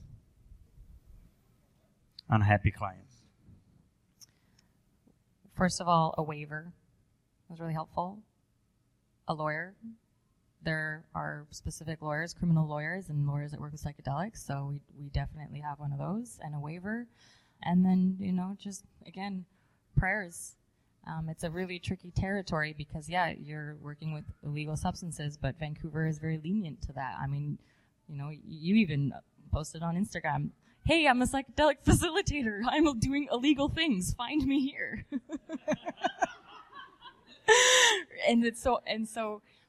Yeah, and it's a tricky place to be, and I've spoken to a few people who are well versed in this, and I asked, like, what, how loud can I be? Will I get in trouble?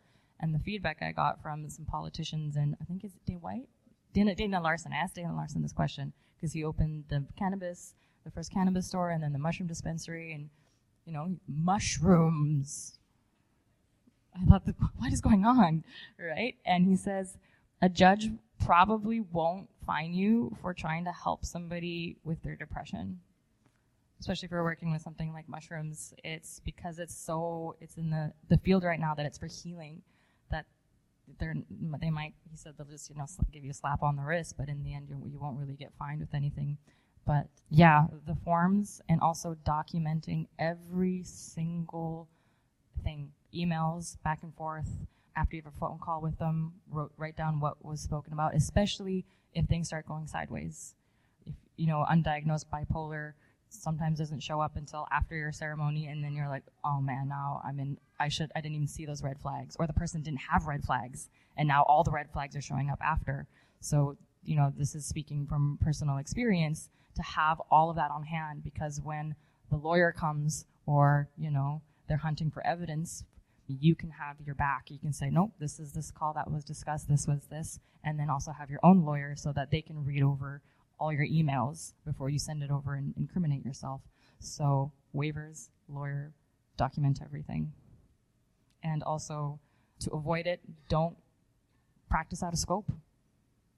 If you're beginning, don't work with PTSD, don't work with bipolar, don't work with depression, don't work with manic, whatever. Just, really, and this is hard too because sometimes that stuff just comes out, but really intake form, huge interview process, and lots of prep work so that you can avoid those situations.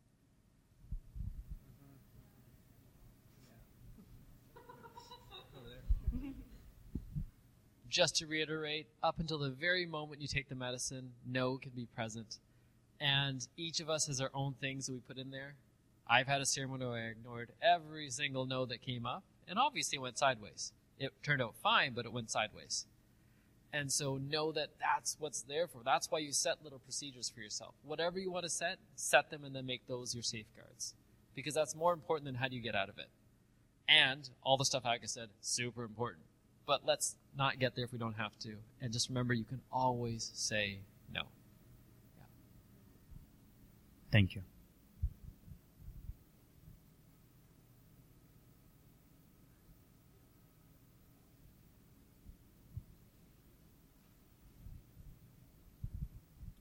Thank you. Hello. I'm just curious. Actually, all the questions I had were just answered, so that was awesome. I had one last question that I thought about. In situations where people go really deep and they start having ego dissolution stuff come up, right? Obviously, a lot of things can take care of themselves because the inner intelligence comes up. But if they go sideways, or if there's difficult transitions there, I'm just curious on any lessons you've learned in those specific situations, like either things you've done to help clients through, or things that have come through you that you found were helpful, and how do you support people after that if they have difficulty integrating that, or do you? I guess that's my question. So anything around this ego death stuff? Yeah. Thanks. Take this. Well, I guess one thing that comes up quite frequently is a feeling of overwhelm after the session, that there's so much material that functionality is perhaps diminished in the ways that they're used to. And, we talk to clients about this beforehand. We talk about leaving space for integration, that this is maybe a big opening. You need to be gentle with yourself. You need to create room.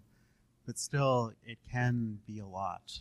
And I think, what we find is really just being there and being reassuring that this is a process that takes time to unfold. What you're experiencing now, yes, honor it, be with it, but it won't be this way forever.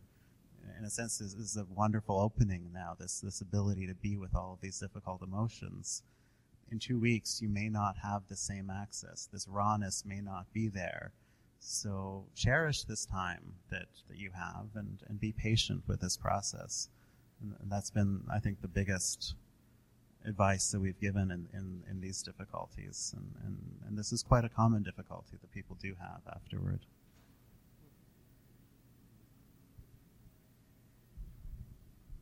This is a really deep question, so I'll only speak to the things that are coming to the surface right now. One of them is the client who's attacking you or seeing you as the devil, the demon, something else like that. And just one of the practices I was taught, just reminded, is like, I'm nobody. I'm nobody. There's nothing to attack. And it also reflects me. One of my gene keys is invisibility. That's my highest city. And it's just a reminder, can we actually be invisible? Like we are not the focus of it, but we'll allow ourselves to be the focus for you so you can get that out. Another piece is to not do this alone, obviously. Do it with someone else. But even then, when something goes sideways for you, we've had this at one of our Fit for Service things. Someone had served Pape, they had a really challenging experience, and then they called me over to help support.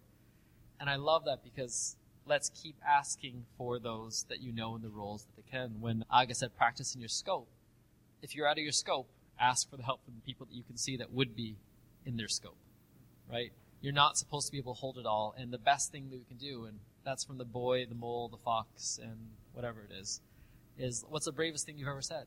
Help, right? Even as facilitators, we need help. We want help. We request help. And can we request it when we want it as well? And then the third thing is keep it simple. Like, in those moments, simple, soft, like as if they're that child, you're safe. I've had someone talk to me for 4 hours, tell me they need to call an ambulance. I'm like, you're safe. You're safe. Following your heartbeat, you're safe. It's all good. Yeah, and that's all they need to hear over and over again until they came out. Right? And I'm sure there's more, but I'm going to let these guys jump in first. So the question was, what happens when there's ego disillusion and they're just kind of like freaking out? It's either freaking out or just any way that you show up, or you found patterns in how you show up, or anything around it. So when they're so far gone that their eyes kind of glaze over and they're not there anymore and they can't receive instruction, they're almost like a robot. Just there's a script and you can see that something is looping in their subconscious, and an implicit memory or thought or feeling is becoming explicit. What my approach is, act it out and actually play the part. I'm obviously a symbol, and if I play the role appropriately, they can discharge that thing that's been trapped in their nervous system looping forever. So those are really challenging journeys that take all your presence and all your attention, and it's exhausting, and all it is just loving compassion. Like you said, you're safe, or encouraging them to scream if it's anger. It's not trying not to suppress anything, and remembering that everything's okay. Even though inside you're like, oh shit, I broke this person. Oh my God, they're gonna make it through? It's like, everything's okay, nothing's wrong. Yeah, I mean, it looks pretty crazy, but nothing's wrong. And, they'll put the pieces back together tomorrow. And funny enough, like some of those experiences I've seen in those ceremonies of up a little bit of, in my earlier days before I learned that everything's okay, those people made the biggest transitions, the hugest transitions with the appropriate integration. And half the time they didn't even remember what happened. They actually blanked out. So in those cases, just remembering you're acting something out with them, and compassion, and just making sure that they're safe. And then in regards to integrating an experience like that is being aware of what was moving through, and then being able to support that content. I can speak to my own process recently. After 13 years of working with psychedelics, I finally accessed my repressed memory of when I was 4 or 5. It took 13 years of psychedelics, 5 years of somatic experiencing, 5 years of breath work, of chipping away at this thing. And finally, when I was resourced enough to feel that unbearable feeling, that my body finally trusted me with the information of this terrible, horrible, nasty thing, I was able to process it. And it was exactly that. Just all of this stuff coming out from all over the place. I was that person, and then the integration period was hard. My nervous system was frazzled. I was ungrounded. I was emotional. I was depressed. I was exhausted. I felt broken. And during that time is slow down, ground, get into your body, have your practitioners. So I see my therapist, my somatic experiencing practitioner, practices that get me in the body, and just understanding that, I'm in defrag mode. I just defragged my system. And it's going to take a while for the computer to boot up again, and to have the compassion for self, but also the patience to know that the pieces will come together again. I like that word, patience and slowing down, because oftentimes after those big ego dissolution, we're like, oh, now we know. I fully understand everything now. And then I have to do it all at once. And I'm going to see this practitioner, this practitioner, this practitioner. I'm like, oh, that's a lot. So it's just to slow down. To take your question a step further, oftentimes anyone I work with from a personal, practice, I like to build those in because I don't know when that's going to happen for this client or not. So I'm going to build those like, let's build you tools. Let's build you self-regulation. Let's practice getting you in your body, getting grounded. Before even we do any of this, what is your support tribe like? Who do you go see besides me? Like understanding all that and then resourcing them with all the other things before we go there. Because so then when they do go there and they're having a hard time integrating, they have things to fall back on and slowly, and then understand that and normalizing it. That it is normal, because oftentimes when we feel something that's strange or uncomfortable, we feel like, oh man, I think I broke myself and I'm the only one that's going through this, which is not true.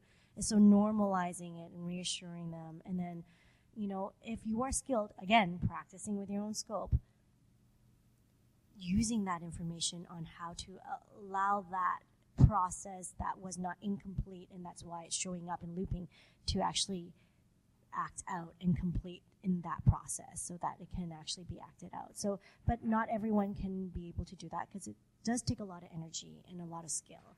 So if you don't have that skill set, don't do it because it can cause more harm. Yeah.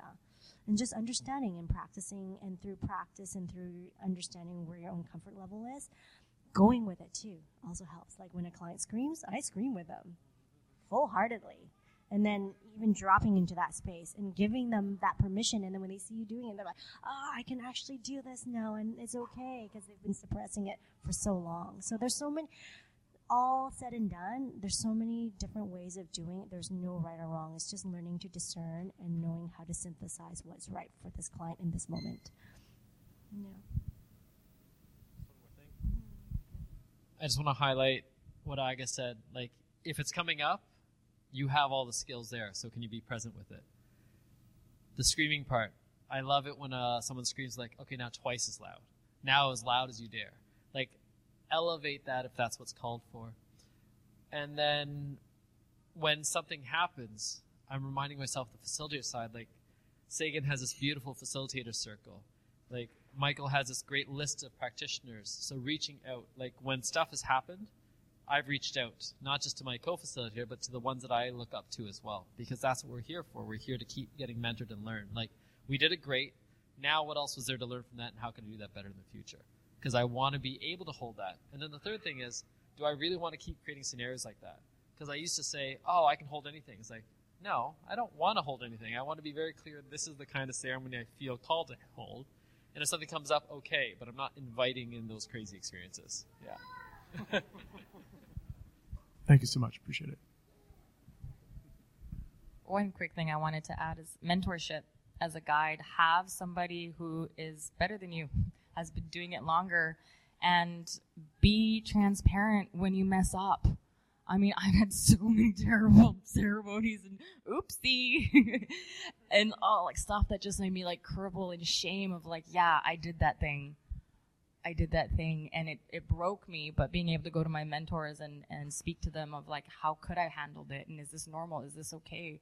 To really give ourselves permission to make mistakes. Because yeah, there's going to be mistakes, but yet, like you mentioned before, they're also learning opportunities. They showed up because it's going to serve you and your, not client, person, and your loved one in some way, but being able to be humble and vulnerable in that sense. Thank you. Just being mindful of time, we're going to wrap up questions there. If you still have some more questions, some of the facilitators, panelists might be walking around after. There's a few things I wanted to share, though. So first of all, you might have noticed when you came in, there's some beautiful jewelry and also some candles at the back there. And so after this, I'd encourage you to go check those out if you haven't already. Nicholas brought some of the beautiful jewelry, and then Sagan and Helena brought their candles here. And we also have a prize that I wanted to give out. I randomly selected 2 people that bought tickets, and so Lele and Kate Morris, which is funny because you're both sitting right next to each other. You guys can come find me after, and then I have a gift for you. And the last thing I wanted to do was just invite each of you to share with the audience where people can find you. Okay. TheSomaHeart.com is my partner and I. We're about to go to Portugal, so we don't got much on the calendar. But we do facilitate. If you go to our website, on our events page, everything's in code. Most things are in code.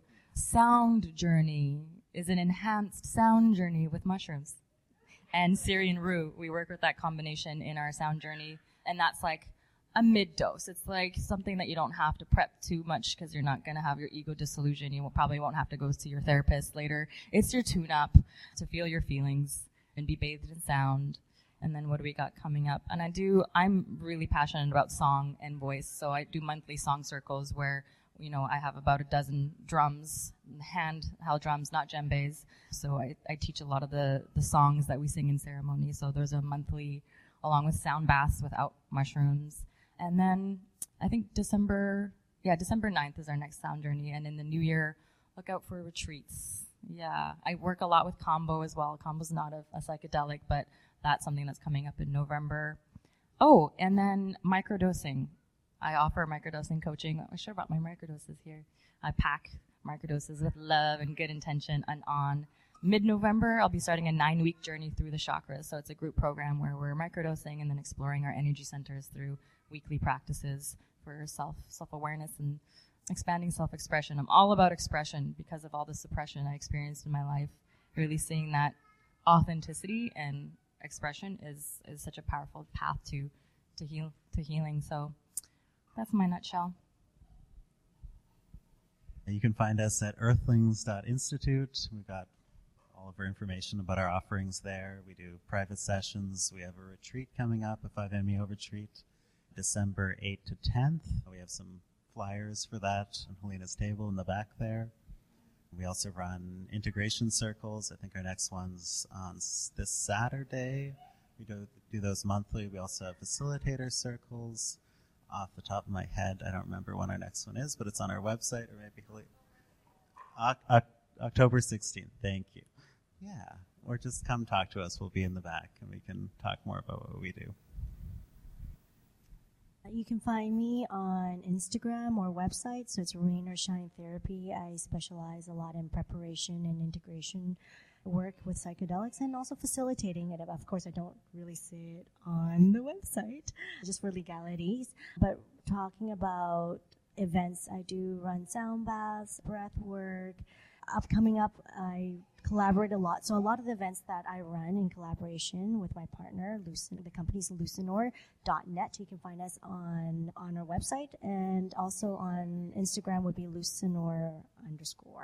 And we have an upcoming ceremony of NN-DMT on October 13th, if that interests you.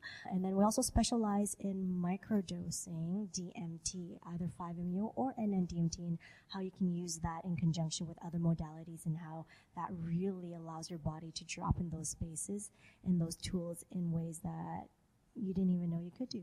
Yeah. Wow, there's so many offerings. This is so cool. So my who's are helping me right now with my website, ohanabreath.com. The easiest way to get hold of me is one of the orange cards on the back table. Just give me a text. The biggest offering is online breath right now. I make it accessible to all because I want that to be something that draws you into experiential processes, and you can refer it to anyone you want to bring in so they can experience something and then know what next. And that's the biggest goal I have for that. I want that to grow to be so big that people are just coming into consciousness and finding whoever they want to find. Courtney and I do in-person in Vancouver breath groups. Best to get a hold of her for that because she is great at helping to organize that. So please chat with her for that. In terms of more private stuff, so we do many modalities. I've realized now it's so much more fun to stack medicines that are a specific protocol for what you're looking for. And speaking of the money side of things, on our side, it's in the thousands of dollars. So we have very specific things for private journeys, and I make them high value because I want that to be what that experience is. But I also want us to be fully accessible. That's why we have the group breaths. That's why we have the group online breaths as well. And that's why there's so many practitioners. Let's work together and not just see that there's one way to do things. And how do we keep elevating together? And then really, if anyone forgets all of this, just reach out to Michael, because he's got all of us, and he is the connector of everyone. And I'm just going to put that on his hat as well. And that one last thing I'll just say is that I love what you're doing with community, and I had the idea recently that the number of people multiplied by the length of the container is almost like the length of the marriage that you have. So you've got like over 100 people, I think, in the Flying Sage now, and you've gone for, I don't even know, like a year, let's say. That's like over 100 years of marriage you've helped people work through. So please keep doing that, and know that all the stuff that comes up, all the shit that comes up, it's supposed to. And know that all of us here, for sure, are here with your best interests in mind and always holding you in the highest regards. So thank you so much, Michael.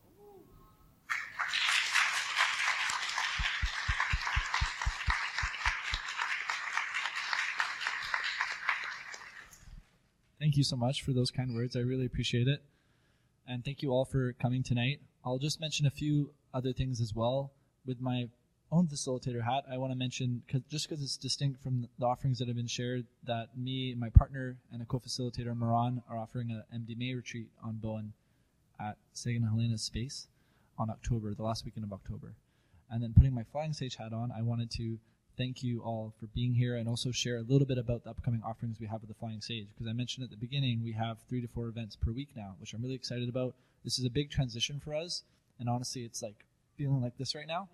So all of your support is greatly appreciated as we kind of try to scale up to be able to offer more stuff like this. And so this is one of our monthly offerings now. We're going to be doing this once a month, returning to that cadence. On October 30th is our next one.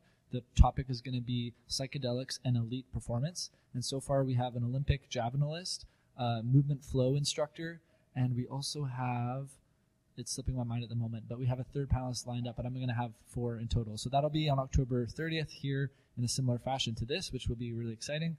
And then as well, we've got 2 other monthly offerings that we've just started. So we have an ecstatic dance. We just did our first one over the weekend, which is really great. It's called Lumio, and that is going to be on October 20th. And then we also have something called Ascension, which I know quite a few of you came to, where we do a walking meditation through a labyrinth, and then we do a sound bath. And all of these events, except for this one probably, are medicine friendly. You can come to with medicine to this, but I might not be the best idea. But the other ones are really supposed to be a safe space for you to explore medicines. We really emphasize harm reduction with those sort of events. And then a few other things to mention. We're launching our Cold Plunge Challenge, which I'm really excited about. Gabo is going to be facilitating breathwork for us. We've got Qigong facilitated by Keem after that. And that's going to be an 11-week-long challenge for anyone that wants to incorporate cold exposure, breathwork, and Qigong for mental health, mental clarity, optimability, all of those things. And there'll be a bunch of prizes as well for that. And then in addition to that, we have integration circles every Tuesday. We also have cannabis ceremonies every other Wednesday, and we have 4-ACO DMT microdosed breathwork every Thursday with Gabo and Khan. If you haven't gone to one of those yet, definitely encourage you to check it out. Really beautiful offering.